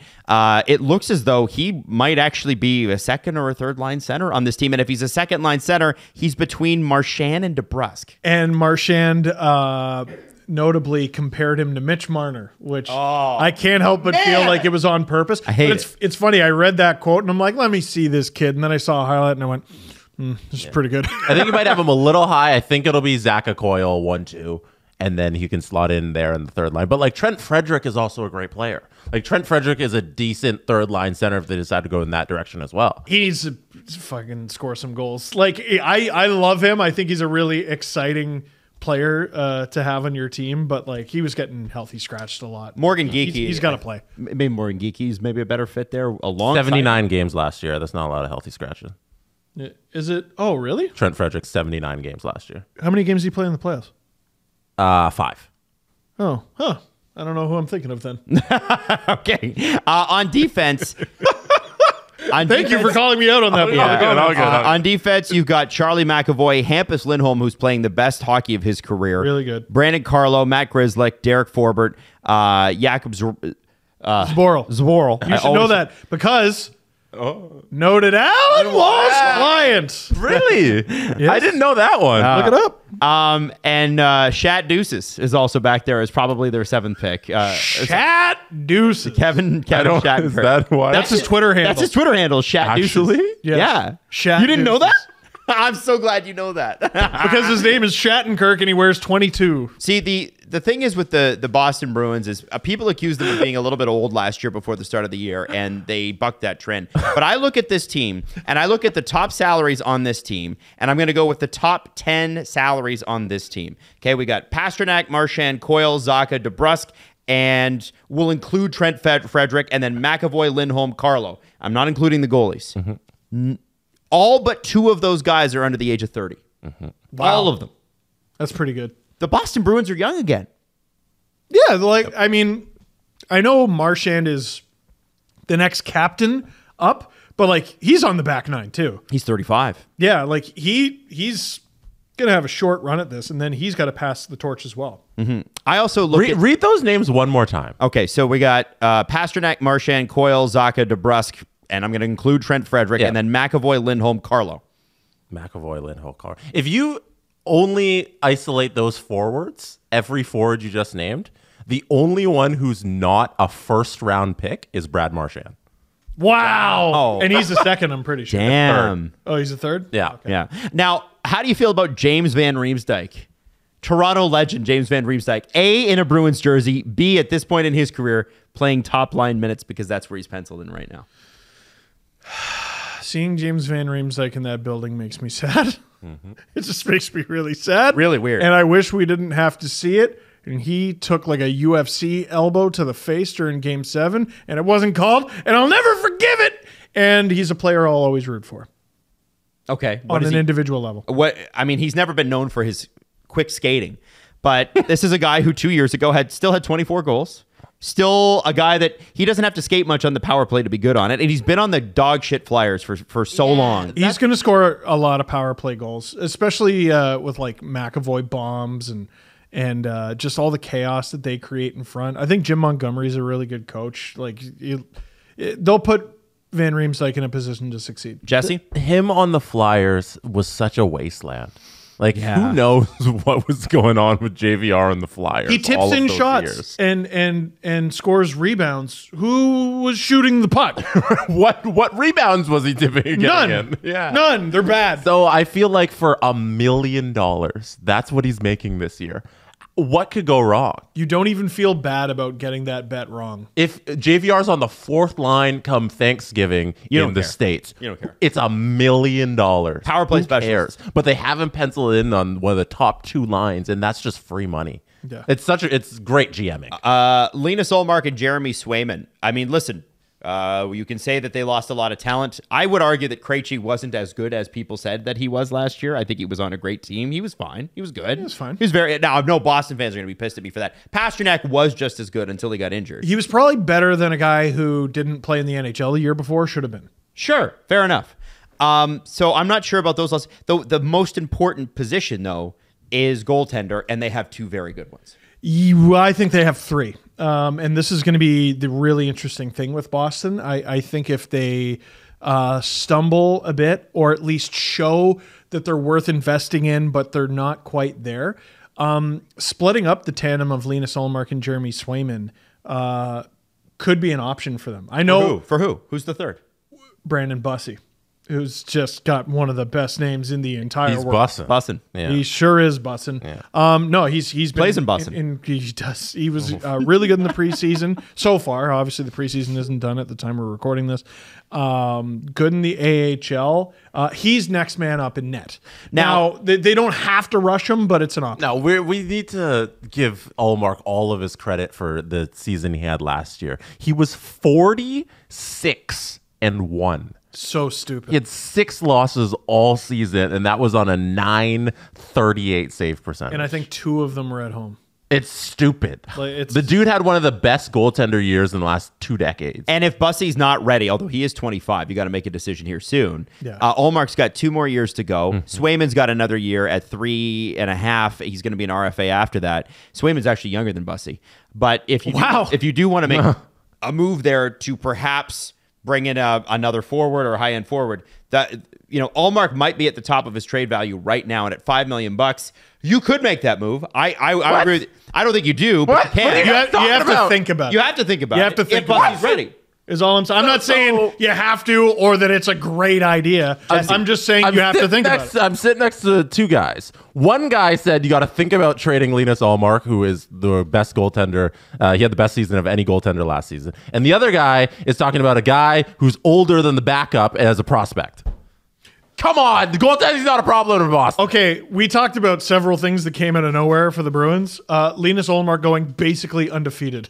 Yeah. Like he showed, And he was undefeated at home, I think, wasn't he? Until like the very end. Or he's 2 losses, he's shown over his NHL career that he's good. yeah. Like there was no reason to believe like he would even be like a Vezina nom. So- but he won it in a walk. I think my point is, and this is, listen, they're not going to trade either of them, but my point is, Ullmark maybe one more year, but at $5 million, you do have, at 31 years old, you go, okay, let's say he has another great year in Boston. At some point, you got to have that consideration. And the thing about Boston is they're great at winning trades. So Yes. they do make value trades, like Charlie Coyle for a third. Crazy. So dumb. How did that happen? What's up with that?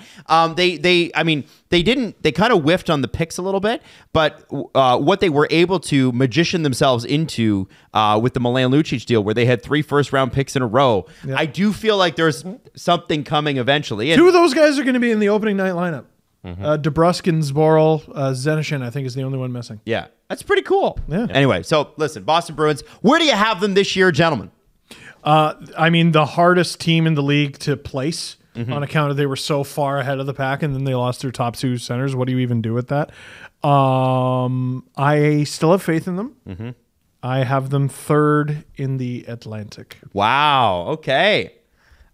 Jesse Blake. We're running up on 13 minutes, so I'll be quick. I have them 3rd.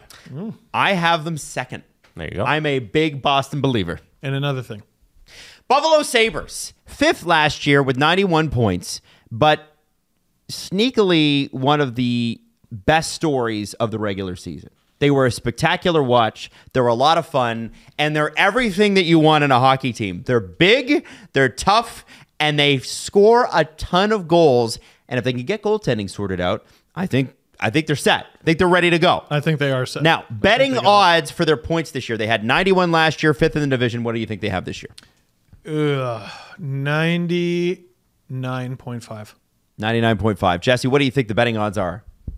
They had 91 last year. I'm looking at the standings. I'm going to say that it's going to be in and around that area, 93.5. Wow, Jesse, it's 92.5. Wow. Yeah, surprisingly conservative.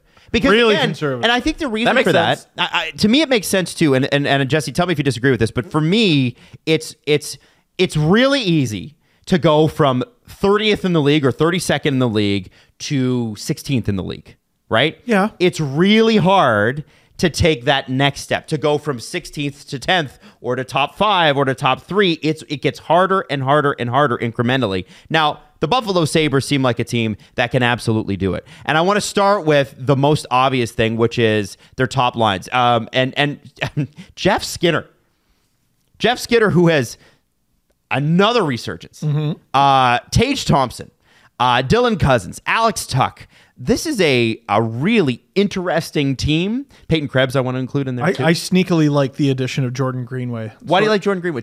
Let's go on He's that. friggin' huge. The Atlantic Division is going to be the nastiest division in the league this upcoming year, but he's not a guy who can just fight and hit and everything. He can bang in a few goals. He was a little down last year. I think he'll be back up. Tage Thompson is, by all accounts, for real. I've never seen somebody that big do that much with that little space. He has never been that for real.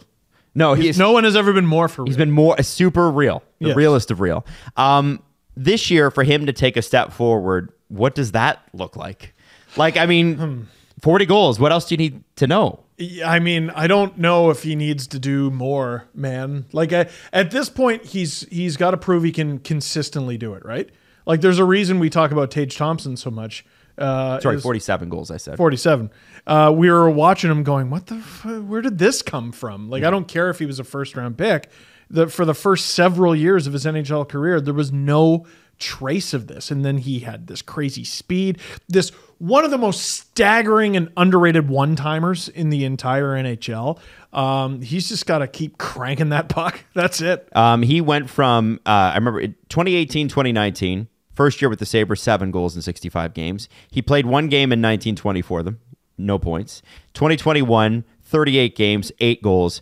21-22, 38 goals. 22-23, 47 goals. And it was 38 goals, and I want to say almost all of them were like in the back half or something. He just went, hockey, and like just figured it out one day mid-season and hasn't forgotten. Now, that has, that the rising tide floats all boats. Obviously, Jeff Skinner is back on it. How important is it to have Jeff Skinner and 4 more years at $9 million scoring at the rate that we assumed Jeff Skinner would always score at? Well, it was an untradeable boat anchor of a contract. Like, we're talking half retention and picks and maybe prospects to get rid of it. That was the conversation we were having with Jeff Skinner. Even if he's overpaid at $9 million, and he's not that overpaid, and it's and not in tomorrow's NHL, like next year, he won't be. If he's Right, scoring at and this rate. And it's not a boat anchor of a deal. And also, the Sabres currently have just under $8.8 million in cap space. It's crazy. According to Cap Friendly. So you need your big money players to be big money, and he is. 2 straight 30-goal years, 33 and 35, which is pretty spectacular. That needs to continue. Now, Jesse, I want to ask you about this. Yep. Really, really important. Yep. One of the things that they were lacking a little bit last year, goaltending. And that's the most fun part of the Buffalo Sabres this year. Outside of Zach Benson, who might make the team as an 18-year-old and Which is crazy. might tear up the league just unexpectedly. It's going to be super fun to watch. But the Buffalo Sabres finished last year 3rd in goals for. Amongst the top 12 teams in goals for last season, they're the only one to not make the playoffs. In power play percentage, they were in the top 10. Amongst those 10 teams in the power play percentage, they're the only one to not make the playoffs. The only reason the Buffalo Sabres didn't make the playoffs was they allowed too many goals. And this season, they might have figured out with a dude named Devin Levi. Devin Levi might come into this league and be everything that the Buffalo Sabres need to be great, because all they need to do is stop the puck. And he's looked so good in the preseason. And if it's not Levi, it might be Ukko-Pekka Luukkonen. It might be Eric Comrie. I don't think so. But they have a good shot with Levi to finally solve the problem that they haven't been able to solve since like Ryan Miller. Yeah. And it's goaltending. Yeah. And if Levi is for real, the Sabres are so good this year. I was looking at their cap friendly. I'm like, oh, their goalies are UPL and Eric Comrie. Huh. Well, that's going to change where I have them in the Atlantic. But I just, how do you keep Devin Levi out of the NHL when he's this good? Like, You don't. the only way you do it is process, because you're like, okay, goalies aren't supposed to come from like straight from college to being your team's starting goaltender. That's not supposed to happen. He should go to the AHL and develop. We've seen a cup of coffee of him at the NHL level. He was good. Got 7 games last season, held his own. How'd he do? 904, 294. Pretty good. Good. Good. It's good. Good. You can hang. And I think like if they just make the decision, Levi's going to be everyday starter. We're going to run the 1A, 1B tandem. Hopefully, I think they should go with Pekka Luukkonen. And if we run those two and they get this kind of goaltending, like a 9-10 would be exceptional. The team is so good. So this is the confusion that comes in. Eric Comrie is signed for 1.8. Like, is it really going to be Levi and UPL? I mean, it could be Comrie. lots of goalies. Hey, there's a team in their division that could desperately use a goalie for the first little bit of the season. You know, that's Eric Comrie at that number is highly tradable. Yeah, but the thing about Comrie last year is he was a disaster. And Yeah. that's the only reason the Sabres weren't like But you're not a giving little up, bit better. You're not giving up the playoffs just because Eric Comrie makes $1.8 million. Exactly. If Devin Levi is the guy, then buy Eric Comrie. We'll bury it. You got to send him to the minors. That's what you got. That's what you got to do, and you only really have to eat about $450,000 anyway, and that's like enough for the right arm of a second line forward. So I think you'll be all right. Now, one thing I want to say is obviously the defense. We're still waiting on the Rasmus Dahlin extension, which was rumored 4 weeks ago to be in the neighborhood of like 8 years, $10.5 million per season, which doesn't seem out of line with some of the deals when you consider that Jake Sanderson, after 1 year, got $8 million or 8.2 or whatever it is. That Rasmus Dahlin contract, established guy, dominant guy, seems like a great fit. I want to talk about him in a second, though. Owen Power, because of Rasmus Dahlin, has been a little bit overshadowed outside of Buffalo. He had 35 points last year. This guy is a spectacular top-round pick. I want to know what you hope to see from him in his rookie year, because a lot of defensemen struggle in their second year. You mean sophomore year? Sorry, sophomore year. Yeah. I'm trying to think of the last time a team had 2 first overall pick defensemen on the same team, and it was 2 guys who they drafted. Extremely rare situation. Well, because you have to going be on in extremely Buffalo. bad for extremely long. Yes, but to be the first overall pick and a defenseman, you got to be extremely good. I have all the faith in the world in Rasmus Dahlin, but Owen Power, I think, is just scratching the surface, and he's going to get to do this in a way where he doesn't have to do everything. Like so many first overall picks, Connor Bedard, have to come in and do everything. Yep. And it's so much harder to do as an 18-year-old. It's even harder to do on defense. Now he's, I think, 20. Yep. And he's not going to have to do it all. They're going to get goal support as well. I think it probably helps if you have faith that the guy behind you can make a save. I'm expecting a big season from Owen Power. And Rasmus Dahlin, guys. I mean, he's the obvious one. Sometimes when you're doing these, you're like, let's not talk about the obvious. But Rasmus Dahlin. Well, there's another guy who, just like Tage Thompson, mid-season 1 year just went, oh, hockey. And like, he had, 5-6 games with a goal in a row. People were getting concerned about those first 3-4 years in Buffalo. In the last year and a half, he's really come into his own, because you're first round pick. You're like, it shouldn't take you 3 years to develop, but sometimes it's just a little longer for players. And they His were defensive game was poor. And they were also putting him with Rasmus Ristolainen. They were It was bad. a black hole. They were bad as a team, and they didn't have anybody good to pair them with. Yeah, they were. I mean, it's like what the Ducks were last year. Hard to get a read on how good a player is when the team is that bad. Matthias Samuelson's deal, by the way, looks pretty good from this vantage point. 23 years old, for 4 or 5 more years, making $4.2 million. Now, here's what I want to ask you guys. The Atlantic Division is one of the toughest to call. And before we even started this preview, I said, God, the Atlantic Division is going to fuck me up. So where do you have the Buffalo Sabres finishing in the Atlantic Division? So I had the Bruins third, and even despite that, the Sabres might be the team I'm most wrong on. Mm-hmm. This heavily depends on their goaltending. Second. They're going to score a shitload of goals, and if they actually get some saves, Wow. there you go. Wow, bold. All right, Jesse, where do you have them? It's not that bold. I have them second too. I think Whoa! this is this year's New Jersey Devils in that it's been a long rebuild and they've collected so many great assets that they're all right there and they're ready to mature right now. This team's finishing second. I don't think either of you are wrong. And I'll tell you the only reason I went with Buffalo at third. The only reason I went with Buffalo at third is because I still am a big believer in Ullmark and Swayman, and that's why I had Boston ranked ahead. Boston's done it before. They've been there before. This is Buffalo's coming out party, and it's going to be close. I took them at third. Take the over. Is this the year we start to mistrust the Yzer plan? Oh, yeah. It started. Seventh place, 80 points last year. The Detroit Red Wings have not played a postseason game since Mike Babcock was their head coach. Ew. And now his career's over.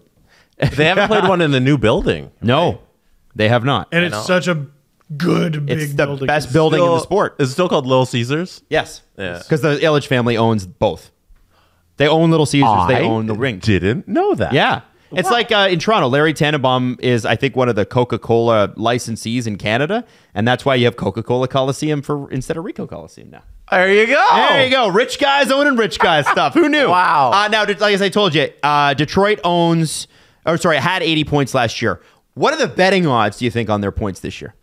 I'm a little down on them, but I still think they'll be better. 84.5. Okay. Jesse. I think it'll be a little in and around the same area. Let's say 83 and a half. Oh, I wish you went higher. 86 and a half. Oh, yeah. I thought about going higher. Now, the Detroit Red Wings had a lot of change this offseason. Listen, if you're an Yzerman truther, then you really believe that they took a step forward this offseason. Personally, I'm a little more skeptical, but they did spend a ton of money. So let's talk about the Detroit Red Wings and what they did. Let's start with the big one, which is Alex DeBrincat. He's one of the most money in the bank goal scorers in the NHL. He wasn't last year for Ottawa. I think a big part of that. But he scored 29 goals. That's still pretty good, right? 29 goals in a down year, and I think part of the reason for that is he never wanted to be there. He also was playing behind Brady Tkachuk. He was the second line winger. Yeah. All of that was very odd. But I think with Detroit, he's going to be shot out of a cannon. He's excited to be there. He'll be their top line. He should lead them in goal scoring. Yep. Dylan Larkin is pretty good in that department, but I mean, Dylan Larkin should probably be DeBrincat's setup man, or you could spread them out. Like Detroit's going to score some goals. Yeah, no kidding. And he'll be a big part of it. I wonder if they can score goals outside of the first line. Well, I think that's when you look at the roster, you say the first line is going to score. You're going to get a little off of the defense, and outside of that, it's a little dry. that was going to be my question. So this is how it's lining up anyway. DeBrincat, Larkin, Raymond, probably Michael Rasmussen, Andrew Kopp, and David Perron. And then Fabry, Comfer, Christian Fisher, and then Bergen, Veleno, and Daniel Strong, unless something changes. Klim Kostin might work into there. Oh, Klim Kostin's going to work into that. Yeah, Or maybe. Strong. Why did I say Strong? There's some fantasy sleepers there on Detroit, eh? Like Perron. Perron, I was thinking. He regularly puts up points. Noted Alan Walsh client, of course. He might get overlooked for a guy like Daniel Sprong, who scored 20 goals kind of out of nowhere. Yep. He was highly touted, but that was like, I don't know, 4 or 5 years ago. They got some sleepers. I don't think they'll have a problem scoring goals. It also like depends on the younger guys. I do. I think Joe Veleno going to take a step. Begrin. you keep saying I don't think they're going to have problems scoring goals. I think they're going to have problems scoring goals. Oh, well then. Like, yeah. I think that's going to be a real struggle for them. Detroit's biggest problem, through their dynasty years, the years where Yzerman was the best, they built through the draft. And they've built through free agency. And the only way to do that is to buy high. So you're just constantly hoping that the guys who you bought high on stay there, and that's a really tough thing to ask. Like you're expecting JT Compher to remain a good second line center. Let me ask you guys in the something. NHL. To interrupt you and to reinforce your point, and then I want you to continue. How many goals do you need from your second and your third line center on average? Your second line center? Depends on how you structure your team. Like you can get more goal scoring. from the wing. 25. 25? I would say that's least. about what they're going to get. Andrew Kopp had 8. Compher had about 17. Oh my God. Ooh. Yeah. Cobb had 8? And he played must have been hurt. No, he played 82 games. What? What? Andrew Cobb? Yeah. What happened? Sorry, 9 goals. He had 8 the previous year. Now, So Larkin's never. sorry, he had 20 the previous year. Excuse me. Oh, 20. Jets and Rangers. My bad. Sorry. Larkin's first job isn't as a finisher. Not necessarily like he more, can. He can, Yeah. but he's more of the setup man if we're talking about like his top end skill. I'm not saying he doesn't score goals. So his job is going to be mainly he's going to feed DeBrincat. You know, DeBrincat's going to put up the majority of the goals on that line. Lucas Raymond's going to be get a whole bunch of goals too. But like, and then you look down the lineup, you're like, you're gonna get 20 from David Perron, you're gonna get like 20 from Compher, and it doesn't add up. Well, the math doesn't add to like a team that can really be driven by goal scoring. I'm looking at their draft history, and I think the reason that they've built through free agency, which Steve mentioned, lends itself to what Jesse's mentioning, which is they're not going to score a lot, and they've had to buy a lot of talent at high prices. I'm looking from, let's say, from 2018. Okay, you have Zadina, Veleno, Bergen. All of those guys combined have just around 500 games and about 100 points. From the 2019 draft, the only 2 players that have even played in the NHL are Moritz Seider, great pick, and Elmer Soderblom, who I love, who's just so tall. Lucas Raymond was the first overall pick from the 2020 draft. He's the only one who's played a game. First round pick, number 4 overall. And then it gets a little unfair with 21 and 22, but I'll mention it anyway. Between those 2 drafts, there's been only 10 NHL games from those picks. I'm surprised it's even that much. It's not. The draft history is not kind in the Yzerplan years, and I'm concerned that this team might just repeat what it did last year. And really, what's the difference between 80 and 85 points anyway? Is that a step forward? It's not enough to make the playoffs. And like their roster construction strategy appears to just be hoarding. Like look at their decor. Like what's happening there on the right side? I don't understand. That Petrie, Hall, Sherratt, and Sherratt's going to play Seider, left. yeah. Goss display. So it's Wallman, Seider, which is a great pair. Yeah. Sherratt, Petrie, old and slow. And I love Jeff Petrie, but it's, he didn't play great. Those are 2 guys who can play the right. Goss bears question mark, although better. Can score points and not defend. And we know Justin Hall in Toronto. And they spent a lot of money on Justin Hall. What is this team? And then you look at their goaltending. They went out and spent pretty big money on Viliuso. So this summer they go out and they sign 2 goalies to over $1 million. James Reimer and Alex Lyon. What are you doing? Yeah. What are you doing? Like one of them, yeah, okay, fine. They're both fine goalies. But 2. What are you doing? Yeah. Well, one of those maybe gets claimed on waivers, I guess. So you're signing a guy who's good. What was the point? Right. What are you doing? Hoarding. You're just hoarding. Yeah. Like I want if you sneak one through waivers, like what the okay, so now you have 3 goalies making over $1 million. What are you doing? I want Wings fans to be excited, but there's no question this is a really tough division. I don't understand the roster. Well, and this is the thing. So how do you take a step forward when it's like, how much pressure can you put on JT Compher to score that many goals? It's like they're trying, like we've talked about different stages of a rebuild, and they're just trying to see who works, and they'll keep them and they'll discard whoever doesn't work. But it feels like you're doing this too late in the rebuild. Well, you shouldn't still be. And at what point is a rebuild not a rebuild anymore? It's just what you are. You just sort of have a team that's a bunch of guys. Which is, I mean, as Leaf fans, we saw that from 2005 all the way through 2013. I don't care who says. Oh, yeah. They made definitely. right up until the Matthews era. Yeah. The Leafs had that. They were just a bunch of guys. And Detroit has less excuse to be that because they have more high-end talent. Yes. Like, I think DeBrincat is that. I think Larkin is that. Of course. He really Lucas impressed me Raymond. last year. Raymond took a He'll step. have a bounce back year. How dare but he's got to show it. So that way he has more good years than poor. Agreed. And Moritz Seider. Like the high-end talent is there. It shouldn't be that hard to surround these guys. Okay. So this is a tough division.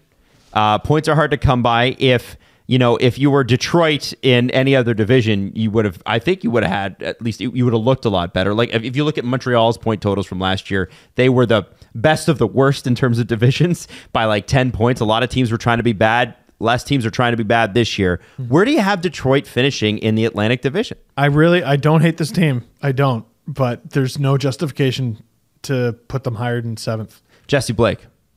Yeah, even the drafting thing and the goal scoring is just so hard to get by. The last time they had a 40 goal scorer was Marian Hossa in 09-08. Whoa! Wow. I'm disappointed in this tenure of the Detroit Red Wings so far, and I think they finished last. I have them behind Montreal. I have them 8th in the division. Whoa! I see. There's more fight in the Canadians. Whoa! Well, the vibes are better. The vibes are immaculate in Montreal. I have them in 7th place. I do think they edge out Montreal because you're talking about a swing of. I mean, Montreal had 69 points last year. They have to beat Detroit at 80, 85 or something like that. But yeah, Detroit 7th. I don't see them being better than anybody else. At this point, this is not the conversation we should still be having about the Detroit Red Wings. The Florida Panthers. Who are they? Good question. Florida Panthers. The goalie who got them to the playoffs last year is no longer with them. Alex Lyon. He's in Detroit. For some reason. The goalie who got them to the finals will be there forever. He is stapled to the Florida Panthers.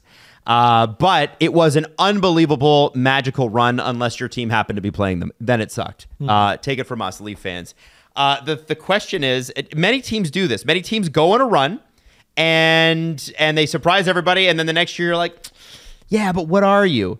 And one of two things happen. They establish themselves or they fall off a cliff. And I think about the Montreal Canadiens from 2021 and how they started the next year injured and bad. They were just injured and bad, and they had a bad coach, right? Yes. The Panthers have. They do. Who was that? No, you know who it is. This year, I don't see that I don't know if the Panthers are injured. I think they've had time to heal. They do have a lot of top-end talent. And don't forget that most of this roster, a good chunk of this roster, the main guys were there a couple of years ago when they were the top team in the NHL. I think Bill Zito actually had an incredible offseason by doing not very much.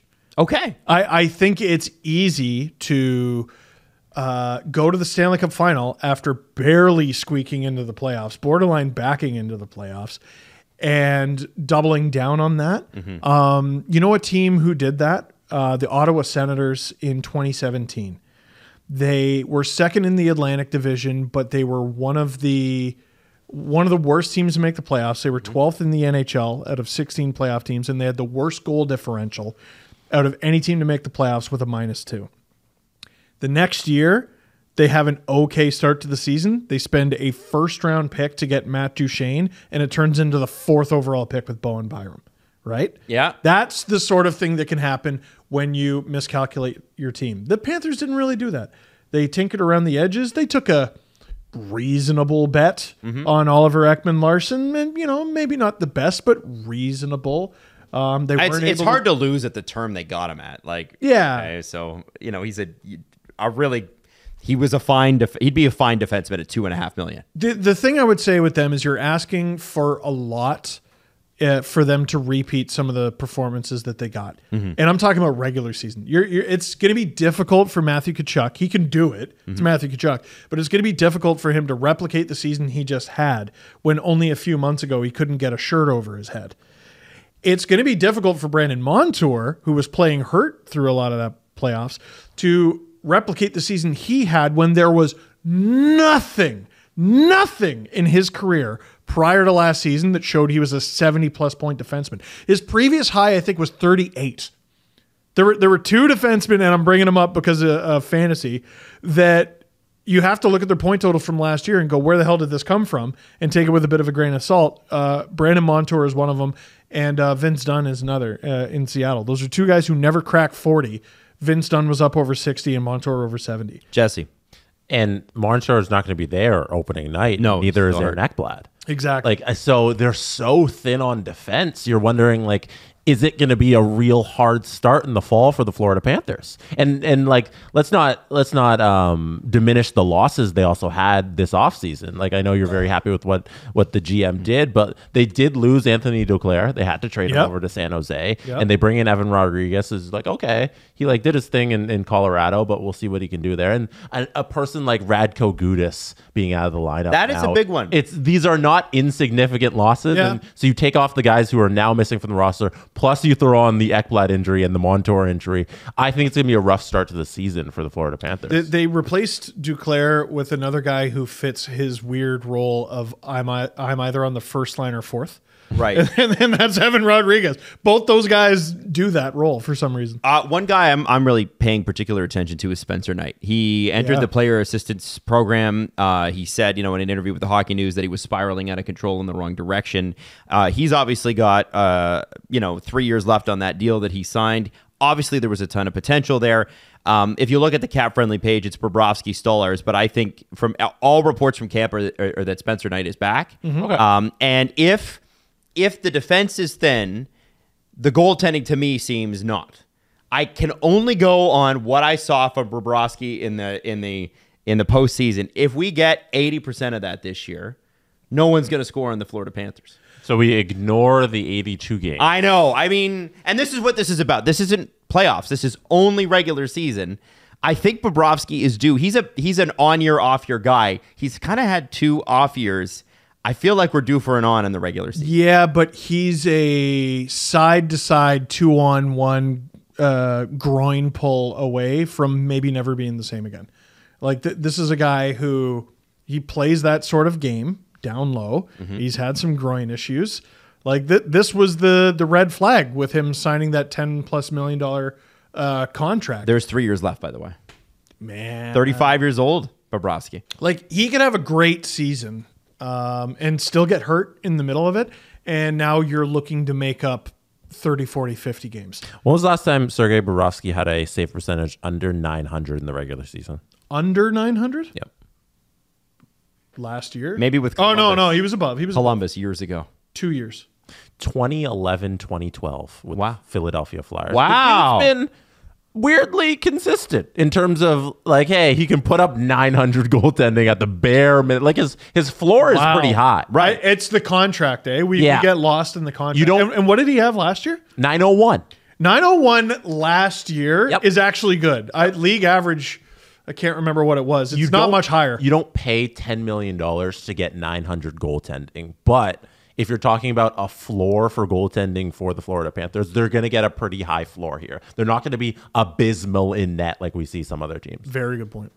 Yeah, so listen, the Panthers also have a bit of a rough situation in terms of draft picks. They have no first and no second this year. They have no first next year. It's going to take away from their ability to add at the deadline. But LOL, they're the Florida Panthers, and they'll just trade the 2026 pick. Sure, why not? The pick that they will pick in 2026, assuming they hang on to it right now, is about 14 years old.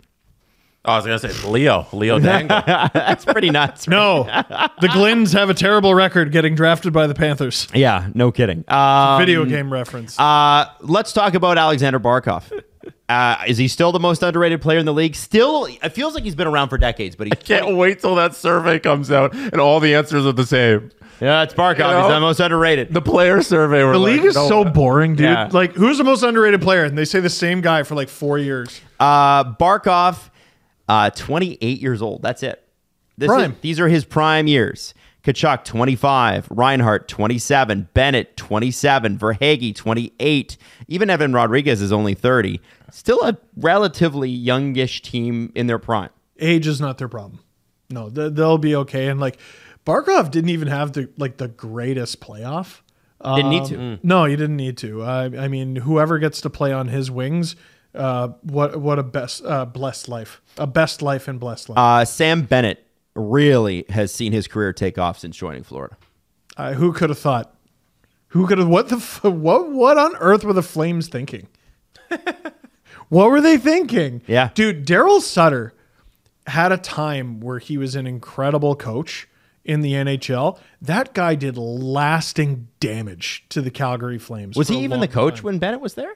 Yeah, he was the guy who wouldn't play him. Oh, shit. Yeah. Really? He wouldn't play Sam, but Daryl Sutter wouldn't play A guy the who most Daryl Sutter player on the Panthers. Human torpedo. I don't get it. I don't get it.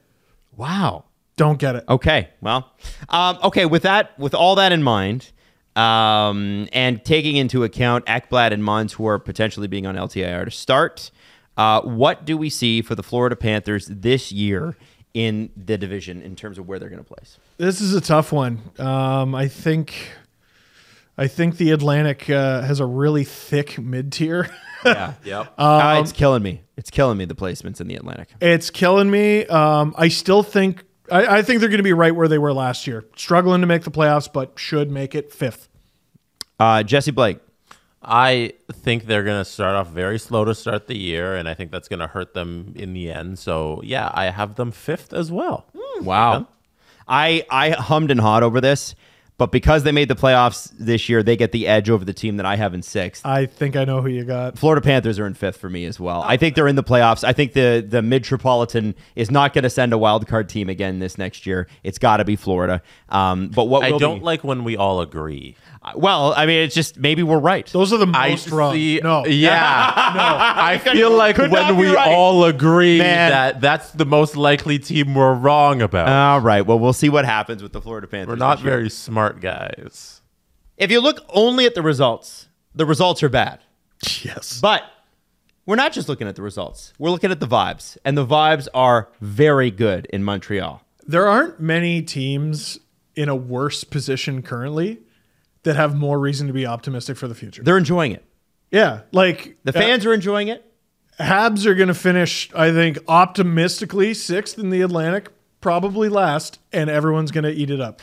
And that's sort of what happened last year, especially in the first month with Arbor Xhekaj and Nick Suzuki scoring a big goal. I think it was like an overtime goal. That first October last year was really good to the Montreal Canadiens, just for the vibes. They were hot. Slavkovsky had a good start, followed by nothing, but like the start was there. 8th place, 68 points last year. What do you think the betting odds have them finishing this year? Oh, higher. 76.5. Jesse. 72.5. 71.5. You son of a gun. Damn, Jesse, you're really good at this. No, I was off. Well, by one. I haven't nailed any today on this division. This is a very young, very fun team. I'm going to start with Cole Caulfield. Once he got out from the shadow of Dom Ducharme, he became the Cole Caulfield we all expected him to be. Is 40 goals off the table?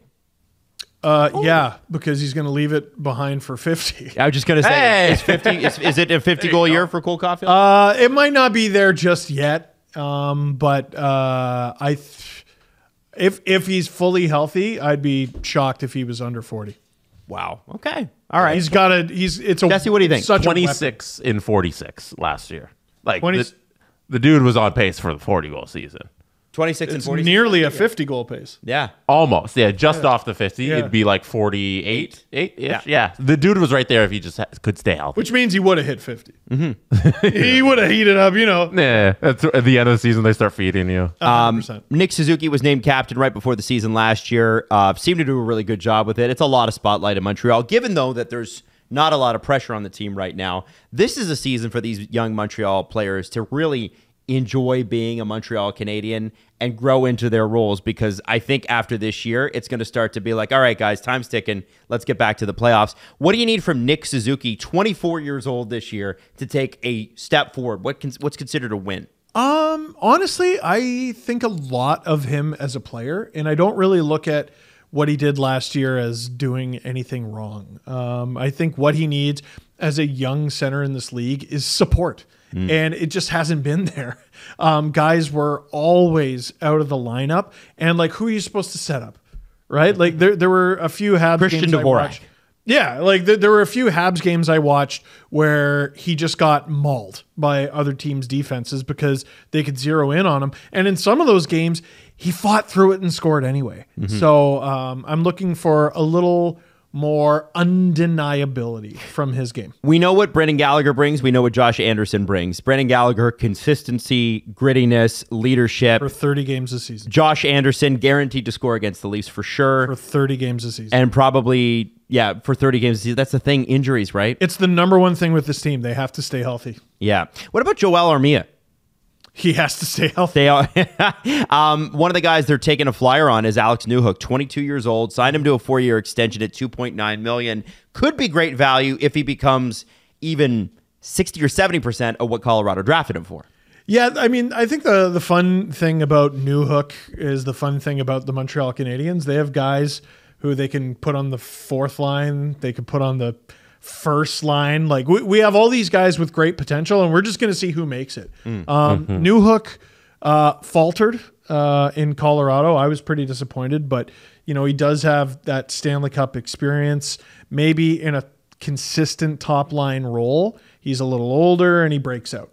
There's a lot of scoring touch. The thing that Montreal really arguably needs the most is top end talent.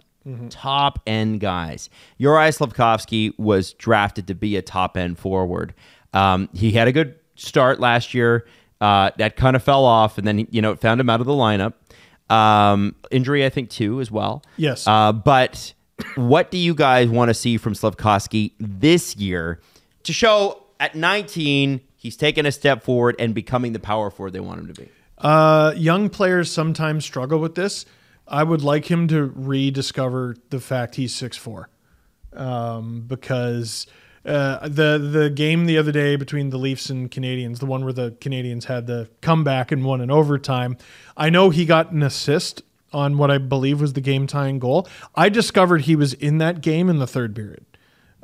He's been quiet, man. Like, he has not looked like a dominant player. Like, when you pick a player first overall, you're not looking for a guy who can hang. You're looking for a guy who takes shit over, and he hasn't shown he can do that. So I want to see him be belligerent and fight through plays and not expect the ice to come to him. He's got to take it. Jesse? I think somebody needs to alert the Montreal Canadiens front office and Kent Hughes that it's okay if your first overall pick doesn't start immediately in the NHL. Like, I feel like they rushed him a little too quickly last year. He clearly needs some more seasoning. The game that you play over in Europe isn't the same game you play over in North America. Way different. It's an 18, 19-year-old, still 19, trying to learn North America hockey. And it's going to take a little bit of time, and they rushed him a little too quickly. He needs some more seasoning. You need to throw Slafkovsky back in the oven. I don't know how you do that this year, because I think they don't have a choice but to play him in the NHL, and hopefully he can do that development at the NHL level. But they need to make sure... They could send him down. They can send him, but I think they're committed to making him learn this at the NHL level. And I'm not asking them to baby him, but make sure that his development gets done so you don't spoil this potentially really good player. All the talent is there, I think. It's just, let's not rush into things. Getting drafted first overall, I think, is legitimately hard.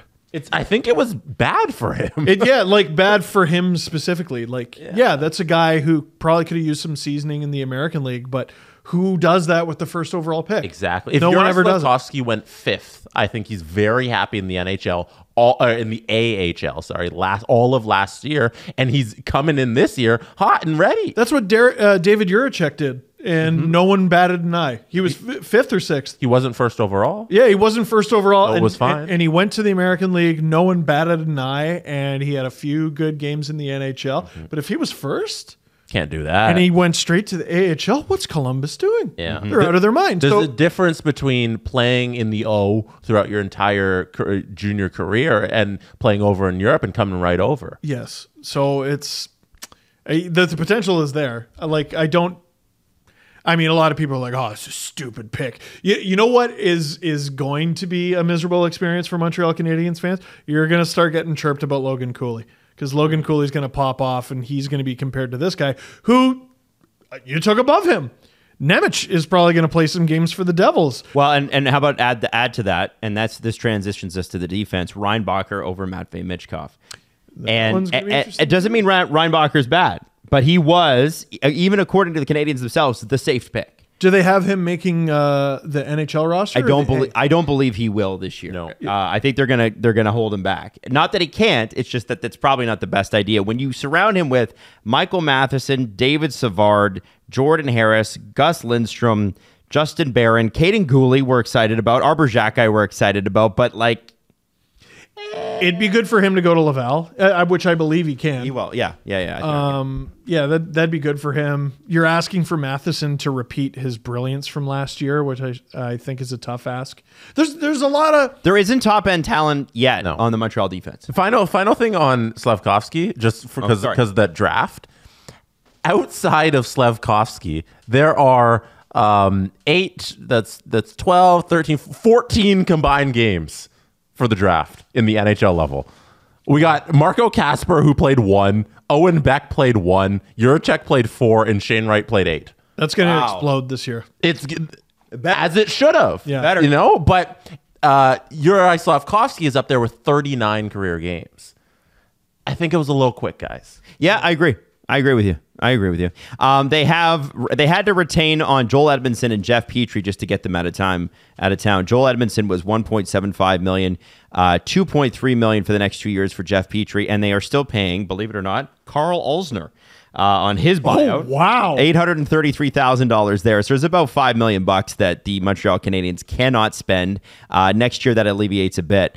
But they don't care. Of course, they don't care. And they have, it's funny, with Carey Price, obviously they would have a ton more cap room. But if you look at their cap friendly, they're one of the highest payrolls already in the NHL. I want to talk about goaltending. Obviously, Jake Allen signed a 3-year deal to get them through the hard parts. I think health is a concern here. I mean, health is a concern here, and even in the preseason with the games against the Leafs, I think you've seen the full gamut of Jake Allen. A shot comes his way, it blows by him like a fart, and you're like, what the hell was that? In the very next shift, he makes 3 game-saving saves. You never know what you're going to get rush to rush with Jake Allen, and his health is a big factor. So Montreal fans better get used to Samuel Montembeault. What do you think with him? I mean, this seems to be, he's 26, he's on a $1 million deal, UFA at the end of it. You were given a hard time about Timothy Liljegren on this one, but it's like, are you NHL guy or are you waiver guy this year? No, I think he's their starter. You think so? To be honest, yeah. Over Jake Allen? I would certainly give it a shot. I mean, like, the Habs, like, we all think they're going to be fine in the future, right? Yeah, but they're going to have to replace both goalies. But Montembeault hasn't proven that he's an NHL goaltender. I think he was given an impossible task last year. Yeah. He did crack 901 in the save percentage. Yeah, but like that's 342 why GAA. That's why I look at Jake Allen. I'm like, Jake Allen is Santa Claus. Like, he signed up for this to play behind this team for all of these years. Well, then you signed up to help usher the Habs into the future, and they don't have a goalie of the future right now. It's not Jake Allen. No. Right? The best shot they have at the moment is probably Montembeault. Don't say Caden Primo. Mm-hmm. Is he a waiver concern for them? Is that why we're having this conversation? No, Primo. I don't think so. No, it doesn't look like it. Okay. No. Because otherwise, like, I think it's going to be Montembeault and Allen basically splitting the net. Mm-hmm. But I would like to see over the course of the season, Montembeault get more and more starts. Why are you're so low on Primo because of his numbers in Laval? Yeah, go ahead. Is that why? What are they? He was a 909 last year in 41 games in Laval. But we've seen him at the NHL level. And so his NHL experience goes 4 games in 21, 849. 849? 12 games in 22, 868. Ooh. Wow. 23 last year. They only gave him 3 games, 852. Dude, those are not NHL option numbers. They're not. So I'm 24. Yeah, like there's a guy who probably played earlier than he should have. But like he really struggles with that jump. Yep. Woo. Yeah. Wow. Okay. So with that, guys, where do you have them? I think I know the answer, but where do you have the Montreal Canadiens finishing in the division? Their future is beautiful, but it's the present. 8th. Same here, Jesse. I got them finishing 7th. Whoa. Hot take Habs Blake fans over wouldn't here. put Whoa. Let's go, Montreal. The Senators improved 13 points last season over the season before, but moved up only one place in the division. They had a key injury to Josh Norris. They had to start a player who didn't want to be there. That would be Alex DeBrincat. And this year, most of that is not the case. Right. Well, at least DeBrincat anyway. Norris did tweak himself. We, as of this recording, has not stepped on the ice for a game in preseason. He's supposed to be playing Saturday night. We shall see. In the meantime, let me ask you this. They finished 6th last year. They had 86 points. What are the betting odds for their points this year? See, 86 isn't. It's not. That's not a bad season. I'll say 88.5. Jesse, 89.5. 91.5. Oh, Jesse's closer. That's pretty good. Yeah, not bad, not bad. Playoff contention. That's right. Now, I want to ask you this. I want to remind you of this, actually, first. I don't know if you remember Leafs camp last year, but Boo! Am I right? There was a holdout at Leafs camp last year whose name is what? Rasmus Sandin. That's right. Now, Rasmus Sandin's agent famously called Kyle Dubas after a bunch of injuries to the Leafs blue line and said, you know what? We will sign the contract you offered us 2 months ago, which is the exact same contract that Timothy Liljegren signed. Because we think there's a great opportunity here for him to come in and improve. Okay? That agent's name is Louis Gross.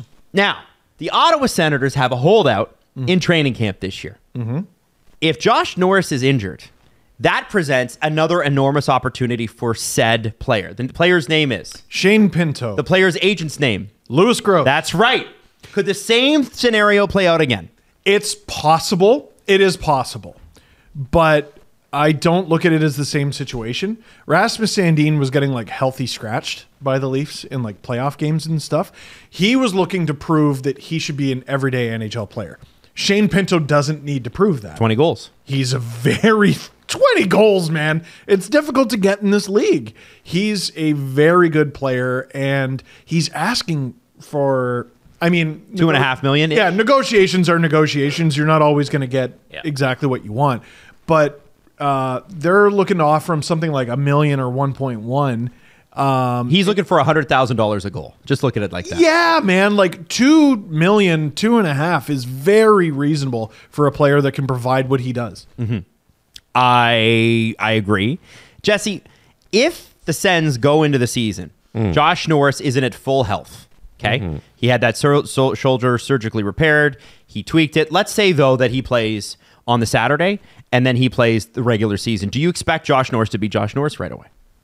Probably not right away. It'll take a couple of weeks to get up to speed and all that, because there's a difference between training camp speed and being injured and then game speed. So it's going to take him a little bit for sure. Elliot Friedman made an excellent point when it comes to him. They have Josh Norris signed long term.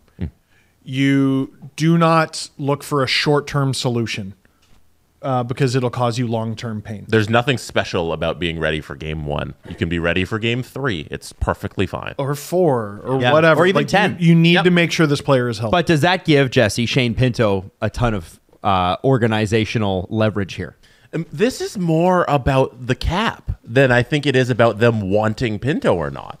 They want Pinto in the lineup. They want him on the team. They like this player. It's about finding the money for him. In order for this to work, Norris would have to go on LTIR, which I think would keep him out like a minimum a month. And It's a certain amount of, I think it's 13 games or something like that. And even then, I don't know if that's enough. I don't know if that's enough to bring him in at like a mil. Yeah. It's a really tricky situation there. Now, there is a lot to be excited about with the Ottawa Senators. And I think, firstly, we've got to start with the offense. Tkachuk, Stützle, Giroux, Tarasenko, Batherson, obviously Pinto when he is eventually added to that group. You got to think that's going to happen at some point. Josh Norris when he's full healthy. There's no salary cap in fantasy, so I got Tim Stützle. Oh, there you go. So let's start with Brady Tkachuk. What's he bring to this team every day, every game? Character, perseverance? Everything. There are very few players in the NHL over the last several decades that lead their team in, I don't know if he led them in goals. I think he did. and shots and hits. Like this guy is an actual madman. He hits everything that moves, and every time he has the puck, he shoots it. I'm amazed he had as many assists as he did. He's huge. He's a leader. He's a really good player. Like the Sens put themselves in a really, really bad position with the Matt Duchene thing. And remember, they chose to pick Brady Tkachuk 4th overall at the risk of potentially giving up the 1st overall pick the following year. It was scary, but it ended up being the right call. It ended up being the right call. They got themselves a great captain and a great player. Okay. All right. Tim Stützle, Claude Giroux. Tim Stützle, who helped the Sens get a top 5 pick back. Yeah. the one that they lost with Bo and Byram going to the Avalanche, they got back from San Jose, and they get the 3rd overall pick, Tim Stützle, to play with Brady Tkachuk. What does a guy like Vlad Tarasenko bring to this team? Because, obviously, you have to look at the Senators, guys, like they are a playoff team potentially if everything goes right. But they are on the outside looking in. Vlad Tarasenko, 1 year, $5 million. What do you want him for? I think he's just a different dynamic up there on the back end than DeBrincat. He's got more experience, the left-handed shot. Maybe they like that a little bit more stylistically, but he's going to give you, I would expect 25 goals at least if he's healthy, with 30, 35, 40 potential. Like this is a team that if they falter, is not going to be because of their lack of goal scoring, in my opinion. It might be the depth, which is what I want to move to next. Could be the depth, could be the defense a little bit, but if this offense is clicking, there's no reason to think Tarasenko couldn't be a big part of it. Jesse, when you talk about the forward depth, you got Matthew Joseph, you got Dominic Kubalik, you got Mark Kostelic, Zach McEwen, Shane Pinto if he arrives. Yep. I kind of put him as a middle. He's going to score goals, but he's also part of the depth. What do you think about the Senators' depth? Because it did hurt them last year. I'm so happy you asked me about the Senators' depth because there's only one name I want to talk about, and it's Ridley Grigg. He's the 1st round draft pick from the 2020 draft, and he's 21 years old, and he's been fantastic in training camp, and he might make the lineup here. I assume he's going to make the lineup here with the injury to Josh Norris. Like he could slot in as their 3rd line center, and for them, it's just kind of found money and found depth. Like he could be really good for them, and that could be another just addition to the forward group that looks really strong. This is music to the ears of the Senators management group, because this is like they should play that clip to Louis Gross so that he can turn around to Shane Pinto and go, dude, this kid, like, let's be honest, like Ridley Grigg is as good as he is. That opportunity should be Shane Pinto's. Yep. Yeah. But he's not under contract, so Grigg is going to get it. And maybe it's at a point where he's so good, they're like, you know what? We can trade Shane Pinto. Yeah. Or just squeeze him. At the end of the day, you don't have a contract to play here, and you're not able to sign a contract anywhere else, so we're just going to sit. Greg, they were trying him out a lot on the wing, but he's a natural center. Like if they have this centerman who's a 21-year-old who can fit into their lineup today, it's insane. And yeah, Pinto should be worried. And then all of a sudden, you have Stützle, Grigg, Pinto, Norris in no particular order. That's pretty cool. Really good. Yeah. Now, looking at the defense, this team is fun. They can score, and it's going to hugely benefit from the addition of Jacob Chychrun for a full year. What's he going to bring every game in Ottawa? He's really versatile. Can play both sides. He's tough nose. He put up way more points than I thought he was capable of. He showed that he's a match for the Senators and the way they play hockey.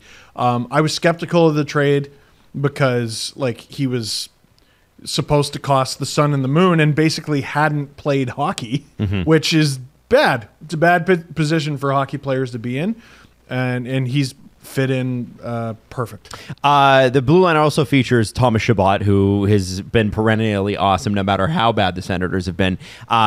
Interesting story out of camp is Maxence Gannett, who is one of their other big prospects, but he's a right shot defenseman who might also make this roster, is now living with Thomas Chabot and his girlfriend, cool. Which is kind of cool. And I think, for a late round pick who might make it as sort of the Senators' 7th guy, he was drafted 187th overall in 2019. Pretty cool story.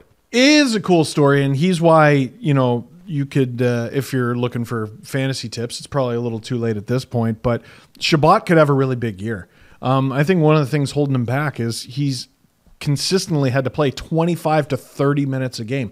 It's too much. But then you look at the D-core underneath him and you're like, oh, that's why. Yeah. If you get a young rookie in there, Jake Sanderson takes a step. Now you have Jacob Chikrin to take on some of that burden as well. They didn't have enough defensive depth for several years. That was their biggest problem to me. That and, no one who could stop a puck for a while there too because of the injuries. If Shabbat is playing like a more human amount of ice time, I think he'll be really good. Jonas Korpisalo with the Blue Jackets last year managed to maintain a .913 save percentage. That's with the horrible Blue Jackets. When he moved really bad to LA in the regular season, his goals against average went down by over a goal per game, and he had a .921 save percentage. He signed a 4-year deal, $4 million per. What does he bring to this goaltending duo that already features Anton Forsberg, who's had flashes of brilliance as well? Well, this isn't a lottery ticket, right? Like this is a big old bet. They gave him the long-term contract, decently big money. And it's funny, the money and the situation remind me a lot of Boston getting Linus Ullmark because he was, a bit of a late bloomer, inconsistent with his results. And then he has this one incredible year on a team that was brutal. Ullmark was on the brutal Sabres, and I think he put up like a 917 or something. He goes to Boston and just rocks it behind a team that, no matter how good or bad you think the Ottawa Senators are, I think we can all agree that they were better than like the Taylor Hall era Sabres. Right, yeah. So Korpisalo is going to have an easier time. He doesn't need to stop every puck. And then, you let in one or two, the game's over. Yeah. It's not going to be like that in Ottawa. So if he's playing relaxed, he can be a really good starter. Jesse. We've blown past 10 minutes. Oh, have we? Okay. Well, listen, let me ask you this. Where do the Senators finish? They're a fascinating team. That's why we wanted to say so much. They finish around 14 minutes. Okay. Where do they finish in the division, though? Listen, there's a lot of ways. And now I got to bring up my thing from yesterday. We're obviously not recording this on the same day.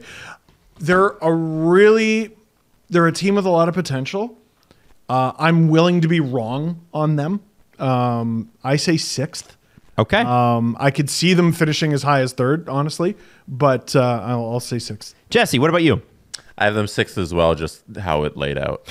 I also have them at 6th. And the one thing I did want to say is, you say it's a prove it year for the Sens. The two guys I think need to prove it the most are Pierre Dorion and DJ Smith. Ooh. That's going to be the big one this year. Good luck, Sens fans. The Tampa Bay mother effing, please go away and stop destroying my dreams, except for last year, which, by the way, it was nice to beat you in 5 games. Tampa Bay Lightning. 6 games. 6 games. 3rd in the division last year with 98 points. A lot of people argued that could be a bit of a step backwards. And given how things went at the start of camp, maybe it is. I want to ask you guys, the betting odds. What are the points for the Tampa Bay Lightning betting favorites? They had 98 last year? They were. 98.5. Jesse. Oh, I don't think you're wrong that it should be right in and around there. I'm going to say slight step back with the Vasi injury if it's been updated from there. 96.5.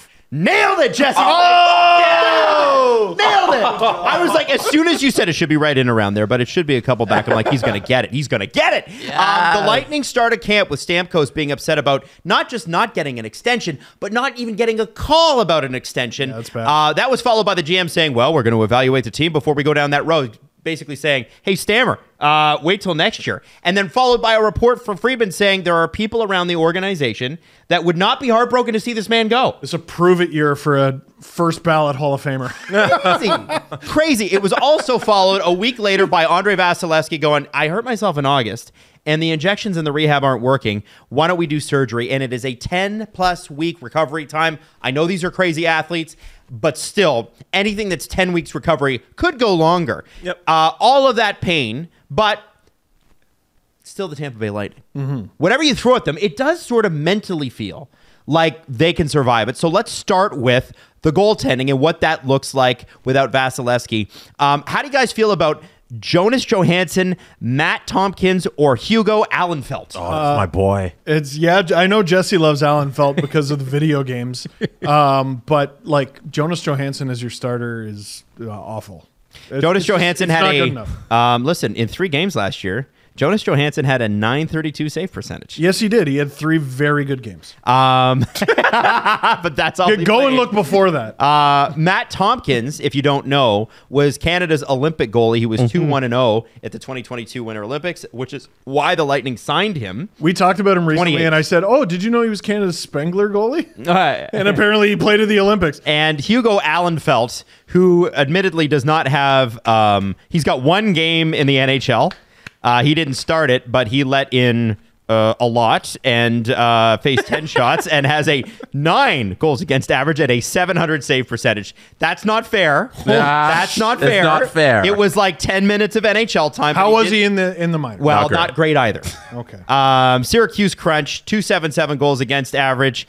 His save percentage was .904. But previously to that, with the Solar Bears in the E, an .886 save percentage. And previous to that, same year, Syracuse Crunch, 882 save percentage. Better last year. So it's Tampa, and nothing they do would surprise me, but that doesn't appear to be an NHL option. Jesse. No, he's 22 though. There's plenty of time for Alan Felt to become. But is it? an But NHL. what But about this year? But But we like- got to do right now. 23, 24, you're probably gonna need some help. Yeah. Yeah. So what do? Do you make a trade, guys? What You're- would you do? GM Jesse Blake. Waiver wire. That's where you're searching. You start the year, you see if the waiver wire gifts you anybody for free, and if it doesn't, your hand is forced to make a move because your goalies aren't performing up to NHL standard. Then you make that move. But I think there's a little breathing room here where you can wait and see. It's not dire. Now, not to make it about the Leafs, but a lot of us seem to assume that Martin Jones was going to be going there via the waiver wire. Looks like Ilya Samsonov is hurt to start the season potentially, so Martin Jones is all of a sudden going to be on the roster. I'm really not sure how Tampa gets a goalie without making a trade, especially because of their pecking order in the waiver wire. Right. Priority. Yeah, and if your hand is forced to go the route of the trade, I think you do that for sure. It's And- not going to cost them a ton. No, and they have. I'm trying to see how many draft picks they have right now. They don't have a lot this year, but they have a lot of futures. In the 2025 draft, they have the 2nd through the 7th. Send one of those out for a goaltender. Tampa doesn't care. They're in it to win it every single year. Trade one for a goaltender. And you know what, guys? They may have been in the market for a backup goalie anyway. We really think that Jonas Johansson was their real option for backup goaltender? I don't. I don't think it's Matt Tompkins great either. point. I think It he's a confused lottery. me. It Yeah. did. That's a great point. I was So surprised. I think that this is something they were going to do anyway. They just, whatever it was, they couldn't get it done this summer. It feels like we got an October or early November trade happening. And we may have a few with a few different teams. Now let's move on to more steady things with the Lightning because, I mean, the rest of this team looks pretty damn great. Starting with the defense. What do we... I hate to say what do we like about it because, like, what do you not like about it? I know, right? Like Victor Hedman is so ridiculous. What I'm interested to see is this kind of a more torch passing year because we're used to Hedman, and then behind him is McDonough, and then behind him is Sergachev, and then McDonough gets traded. Oh, can Sergachev? Yeah, he looks great in the third pair. Can he go and improve on the second pair? He was so good on the second pair that you're like, all right, how long is it before he's Tampa's number 1 option? Yeah. Like before Yeah. I mean, Hedman's, I would say tail end of prime, like beginning of the back 9, he's on hole 10, maybe hole 11. At some point, Sergachev's got to take more of that load in order to keep Hedman fresh. Like keeping him fresh for the playoffs has been difficult at times. Last year, I know he was battling. I think Hedman and Vasilevsky suffer from the athlete mentality, which is if I don't play, I'm in trouble. And look what's so many trips to the Cup final. Look what's happened to Vasilevsky, though, right? Your body does your body does break down, and maybe that's a little bit of like, hey, Victor, can we have you playing 20 minutes, Right. 21 minutes a night? And the worst thing for everybody else in the league with the Tampa defense is that they have so many guys. They have 8 guys who can legitimately make the team. And it's hard. I haven't been following their line combinations throughout training camp, so it's hard for me to pinpoint who's going to make this top 6 because I look at Darren Radish, Hayden Fleury, Calvin DeHaan, Zach Bogosian, Nick Perbix, Eric Chernak, Victor Hedman, and Mikhail Sergachev. And I say there's everyone on that list is an NHL defenseman. Yeah. I don't know what 6 I know the sum of the 6 you're going to pick, but like the bottom end, that last pair, that could be anybody. Well, And it was they're DeHaan probably- Bogosian the other night. Okay. So slow and old, but Yeah. but I love But if DeHaan. you want to go with Perbix, like fine. yeah. There's a decent chance they could lose a guy or two on waivers, and even then, I think they'll be like, "Oh, phew!" Thank because goodness. then that'll free up space so that they can go out and get a goalie. Totally. It looks like Nicholas Perbix, by the way, could be playing with Victor Hedman this year. Yeah, he could be on that first line. Which is The first crazy for a pairing. guy with 65 career games. Because I got a golden ticket. Yeah, 100%. Like Luke Shen had that spot for a while, and look what it did for his career. Oh, yeah. It's So amazing. I guess Cernak probably with Sergachev then. Yeah, I think so. That's what it looks like. And then you got Hayden Fleury and was it DeHaan and Bogosian? DeHaan Bogosian they Okay. tried last night. That doesn't mean that that's going to be necessarily the pair, but you know what Bogosian brings. He's big, he's scary, he's a Viking. Yeah. And Calvin DeHaan, for whatever his warts in his game are, always has a great sense of humor and also always was very strong defensively. Yeah. And I wouldn't hate Darren Radish replacing Bogosian. You know, No. like I think Radish could easily slot into there. No. There's another guy who like maybe shouldn't be playing like every game. One thing I think with with the Lightning's cap situation is like there's not a lot of guys on this roster that have like, you better prove it. Yeah, there's no. Steven Stamkos. Stevenson, I guess, Yeah. Steven, yeah. Yeah. What are you Which talking was, about? by the way, self-inflicted. They didn't need to do that to Stevie Stamkos. No, he's on a prove it deal. He's the Hall of Famer. He is. You're absolutely right. One guy that I think is flying under the radar is Tanner Jeannot. That, to me, is the biggest proven on the roster. And I say that because he had a great year in Nashville, and then he was having a ho-hum year, and Julien Brisebois paid a fortune to get him, and he was ho-hum against the Leafs in the playoffs. Fans do this all the time. He was hurt. Like, fans do this all the time. Like, do we think Tanner Jeannot, who was legitimately a great rookie the year before, do we think in 12 months he forgot how to play hockey? I do. How many goals don't know. in 20 games with the Tampa Bay Lightning did Tanner Jeannot have? No idea. I think Zero, it's 0. One. One. He had 1 goal and 3 assists in 20 games. And he had Tampa Bay Lightning. 5 with the Preds. 5 and 9, yeah, 5 goals, 9 assists, and then in his sophomore season, he had 24 goals, 17 assists. So if he was that 24 hurt, as a Steve, rookie. if he was that hurt, why was he playing for 76 games last year? I have no clue. Oh, I don't know if he was hurt with the Preds. Listen, it's still a real tough trade to justify. It was. Yeah, I think he's probably closer to the 24 goal guy than the 6 goal guy. yeah. Okay. And listen, but I think he needs to prove that. And that's my point. he does. I think 100%. He's the guy in that forward group where I'm like, I want to see what you have because are you Brandon Hagel went in and they rewarded him. Brandon Hagel, he almost had 40 goals. Was he at like 34 goals Yeah, last year or crazy. something? Almost Crazy. had a 30 or 35 goal season, 40 goal season. So Imagine not wanting him. let me ask you this. Matt Nyes was almost traded for Brandon Hagel. yep. What would you have taken? I really do like. It's tough, isn't it? I like Nyes though. Real tough. I'm slightly I'm gonna off. go with. We didn't even need him. Jesse, what's up? I'm slightly off on the goal totals. He had 30 goals last Oh, year, 34 wow. assists. So 30 goal season out of Brandon Hagel, and I don't Well, think then he sucks. Yeah, like he's a terrific player, and it was found by Julien Brisebois. Great find. I think he's new and potentially better Blake Coleman for them. You know, like, and I love Blake Coleman, but he's that style, right? Anyway, with that said, because we just crossed the 10-minute mark, gentlemen, where do you have the Tampa Bay Lightning finishing this season, taking into account the fact that they are still great, but they don't have a starting goaltender outside of Jonas Johansson, at least as of this recording? I have made peace with the fact that I think I might be the most wrong about the Atlantic. It's Tampa. I'll never bet against them. So 4th. Okay. There's real potential for it to go sideways. They have too much talent. Yeah. Jesse Blake. I agree. It's way too much talent up front. The back end's going to be solid. I have them 4th as well. Guys, I still have them 3rd.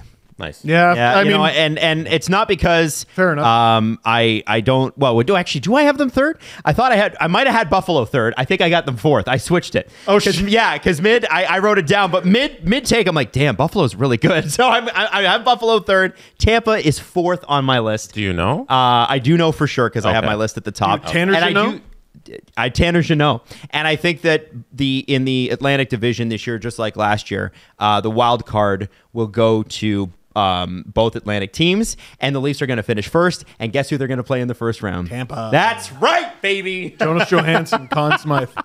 Last but certainly not least, listen, a lot of fans have the Leafs winning the division. A lot of experts have them winning the division. A few have them in the top 5 teams in the NHL, and a few more say, hey, they could win the President's Trophy. Can't knock their regular season track record. Leaf fans don't really care about any of No. that. They don't care about a President's Trophy. No. We want a deep run in the playoffs. Yep. And it looks as though this year they may have finally taken some steps to make the deep run in the playoffs. Yes. But this is a regular season preview. So Right. last year they finished second with 111 points. What are their betting odds this year in terms of total points? So betting odds, sports books love to exploit Leafs fans. So I'm going to say 111. Okay, Jesse Blake. 0.5. I'm trying to remember what Carolina's was because that would give me a good benchmark. Am I allowed to know that? Or Yeah, not? I can pull that up. Hang on. Is that cheating? No. I want to say it was 108.5. 107.5 for Carolina. 107.5 for Carolina. So it's got to be like right there as well. I'm going to say 107 and a half. Oh, I wish you'd gone down 1 point. 106 and a half. Yeah. You are really good at this. It's kind of weird. Jesse Blake Sportsbook coming soon. The big stories this year, Oh. the big stories this summer at least, obviously with Dubas leaving, is that they got a fresh pair of eyes kind of running. And the staff basically stayed the same. Scouting staff, GMs, couple of assistant coaches changed. But the player additions are very, very interesting. Bertuzzi, Klingberg, Domi, Reeves. We're going to go through all of them first. Tyler Bertuzzi, what does he bring to this lineup, and specifically Matthews and Marner? Man, the most chaotic energy of any player in recent memory. Like, you watch that guy play hockey, you're like, who dressed you?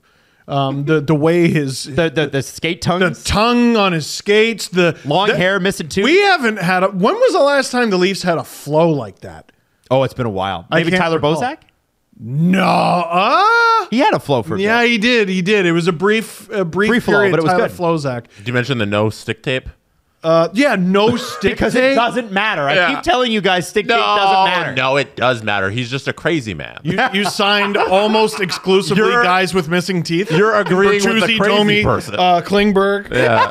Domi can, like, all of those guys could easily just fix their teeth, but they're like, I'm rocking this look. exactly. I mustn't. Yeah. Yeah, I. By the way, I want a physicist to tell me that stick tape matters. I want a It physicist does. looking in. 100%. No. So Bertuzzi, okay. Other than Sorry. the chaos, though, what else? A guy willing to do anything. He blocked a shot, pretty sure with his nuts when his team was down 2 with 30 seconds to go. He'll crash the net. I think the Leafs want to generate more playoff-style goals. It's been a priority of Sheldon Keefe's for years now. They're going to get shots on from the point. That's why they went out and got Klingberg, and they're going to get guys to bang him in, and Bertuzzi's going to be at the forefront of that. You just mentioned Klingberg. I said this a couple podcasts ago about how excited I am that they have a different weapon from the blue line. Guys, Jesse, Steve, how much does that give the Leafs? I know it sounds stupid because Klingberg has some terrible defensive metrics on an abominable franchise last year. Having a slap shot from the point with John Klingberg, what does that do to the power play? It's more of a high floater kind of that he puts on. It's just there's so many more variables. It's more likely to get to the net, I think, than something that's thrown on from along the ice. It's so much more likely to get deflected and be at someone's feet for a rebound. And it's just another weapon. Like I like the way that you put it. He has a different perspective on things from Morgan Riley. You know what I mean? And if you need to switch it up, Morgan Riley, break in case of emergency. Yeah. And just throw him in there. Jesse Blake, Ty Domi, Max Domi. I've done that a couple of times. I've done it already a couple of times. Max Domi, what does he bring to this team besides missing his 2 front teeth and a huge smile? I like the depth it provides. I feel like Toronto hasn't really had that versatile forward like Max Domi for a while in the lineup, where it's like, hey, we can rely on this guy to hop anywhere in the lineup. And last season with the Stars, during the playoffs, we saw him play kind of all over and be very helpful for the Stars. And like, I feel like he's going to be such an asset in ways we don't realize just yet. Having him and Yarncroke in the middle six gives you so many sneaky options. One of them is better at defense than the other. The other's better at offense, though, probably. So, and I mean, he's really, really, really jacked to be here, which is always exciting. The rumor is that he wants to be here long term, so he is on a 1-year deal for $3 million. It's a prove it deal, and if it works out, then from what I've heard from Montreal Canadiens fan, I remember Mark Dumont actually tweeted me. He's like, "Get ready. He is extremely entertaining for the good and for the bad." So hey, listen, I There's can 82 games. It takes all sorts. One thing on Klingberg. Yeah. I'm gonna be questioning this all season long if the offense outweighs the defense. I wonder if his defense is so bad that no matter what offense he's going to provide, it's going to be a net negative for the team. That's my concern about Klingberg. I mean, I think we can exaggerate things. Like, I bet his defense is better than we think, and his offense is probably not as special as we think. It'll probably be somewhere in the middle. But are we into the positive or the negative impact on the team? I don't know. Great question. As long as it's just neutral. That's what I'm hoping for Klingberg. Does that make sense? Yeah, just don't be a drag on it. And like, if you're not in the lineup opening night, who cares? Yeah. Like, there's so many guys. Because he had a strain of something. Yeah, Benoit in the preseason game the day before we're recording this might have taken himself out of contention, but like, you got Lagesson. It sounds like Timmins is going to be out for a while, but you have enough options. Like, even with a Max Lajoie, you'll be fine. Every team has their Justin Hall, their Jake Gardner, and I just am waiting for it slowly to morph into one of these guys, and it might be. So you think it'd be Kling Gardner? We'll see. Maybe. The last one, Ryan Reeves, guys. What do you like about Ryan Reeves? What do you not like about Ryan Reeves? What do you think about that addition? I mean, they've needed a change to their attitude, and I like that he's an X factor. We know what his weaknesses are, and we know what his strengths are. But some people would argue his weaknesses are hockey. Yeah. And I like it. I like the signing. I'm just saying there are a lot of people out there saying that. But people need to stop ignoring the fact that not hockey is a huge aspect of hockey. Is that silly? Yes, it's enormously silly. But as long as it's a thing and you need players that can, on occasion, beat people up, you might as well get the guy who kicks the most ass. Jesse, are you positive or negative on Reeves? I'm a positive. I think it's a positive addition because you don't have to play him. I think everybody's like, oh, Ryan Reeves is going to be so difficult to have on the ice and everything, but they don't need to put Sheldon Keefe doesn't need to put him in the lineup. And I think if we're talking about net positives and net negatives, what Ryan Reeves brings on the ice in terms of physicality and intensity, and what he brings off the ice overall for an organization, having him around is so good. This team needs a jolt. Like, the top guys aren't the vocal guys, so they need to bring in characters who can be the vocal guys in this locker room, and Ryan Reeves is one of them, and he's going to be such a help just getting this team together as one unit. One of the guys that has brought energy on the other side, the young, hungry to make the team energy, is Fraser Minton. He's 19 years old. He's playing center. William Nylander experiment at center is over. And he's been playing with Nyes and Yarncroke. And there has been a lot made of what these two, who are trying to establish themselves in the NHL, bring to this team playing together. What have you seen? If Fraser Minton makes this team, because we still don't know for sure, he is going to play again this weekend. What do you think about Fraser Minton as a Toronto Maple Leaf regular? I mean, we talked about the pace car earlier in camp, and earlier in camp it was Easton Coward. It's a guy who just wants it more than everyone else, wants it more than the veterans that might take the opportunity for granted. And Fraser Minton snuck in under the radar. Like, let's say the third line in preseason is what sticks in the regular season. Nyes, Minton, Yarncroke. What do you want your third line to be? Do you want them to be big? Sure. Two of those guys are big.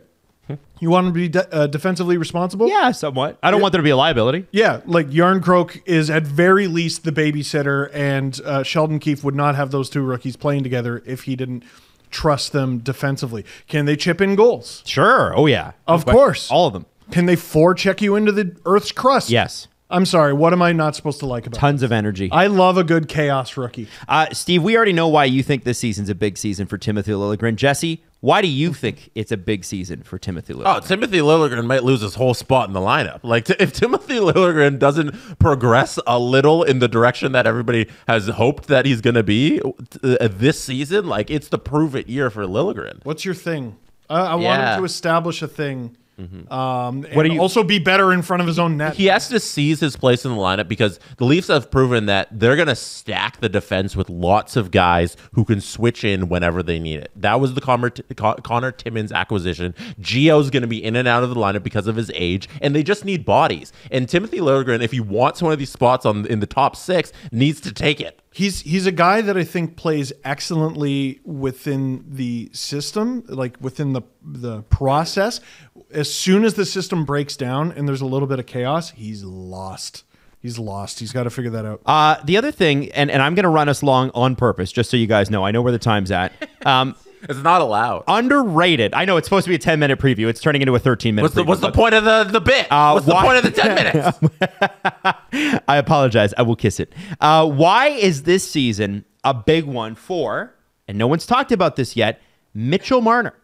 Because he's eligible for a contract extension on July 1st, 2024. What do you Can't wait to talk about that again. I know. What do you expect from him for that? He is going to make it everyone's problem that he was stuck at 99 points last year. You think, yeah, he wants that 100. He's dancing this preseason. He's trying a bunch of stuff. I'd like to see him lock it in a little bit more. But it's preseason. It's preseason. He's out there having fun and everything. You know what we did see in the Detroit game that everyone went, Mitchell, he threw a couple hits. Yeah. You don't need to be a big guy. Yeah, I know it's preseason. Well, you could argue, what the hell is your team's star player? I don't know. Yeah. Well, what the hell is your team's star player doing throwing hits in the preseason? Stop hitting these guys in junior. No, do it. Mitch Marner it's October. They're not in junior anymore. Mitch Marner has had 35 goals and 30 goals in successive years. Is there an opportunity he gets a sniff at 40? It's the shot. It's possible. Like he's been working on his one-timer. We've seen he's gone from a player who had one shot and it was a wrister and he wasn't willing to use it to he became very willing to use it to he got a one-timer as well. So he's diversifying his offensive weaponry. And you know what? In investing, you want to diversify your portfolio, just like and Mitch Marner's making an investment in himself and his future contract. Now, run the Quest Trade commercial. The guy's gonna shame you for not using Quest Trade. Can you believe we're still friends with him? Yeah. What do you mean you don't own a house? I Quest traded my way into this place. What the fuck? All right. Where do you have the Toronto Maple Leafs finishing in the Atlantic Division this year, gentlemen? I know I'll be biased, but I think it'd be weird if I put them anywhere other than first. They could take a step back in terms of points and still finish first in the Atlantic. It's a really even division. Yeah. Jesse Blake. Yeah, put up Mr. Minton's face on the screen for me. Look at that! That's a face of a dude who's going to lead the Toronto Maple Leafs to first place in the Atlantic Division. Yeah. Fraser Minton, everybody. Woo! And I also have them in first place because, duh, I'm biased. Now, here's my last question, you guys. Can they win the Eastern Conference? Can they win the President's Trophy? I hope they don't win the President's Trophy. Okay, do you think they'll win the Eastern Conference? No. Okay, Carolina? Yeah. Okay, fair enough. Hey, thanks so much for listening to our previews this year, and I can't wait for us to be completely wrong about most of them. It's going to be amazing when Minton gets sent down. No. Do that again. Is that your interpretation of Twitter? Yes. Oh, okay, all right. The Steve Dangle Podcast. Follow the guys on Twitter at Steve_Dangle, at Adam WYLDE, and at Jesse Blake. Connection complete.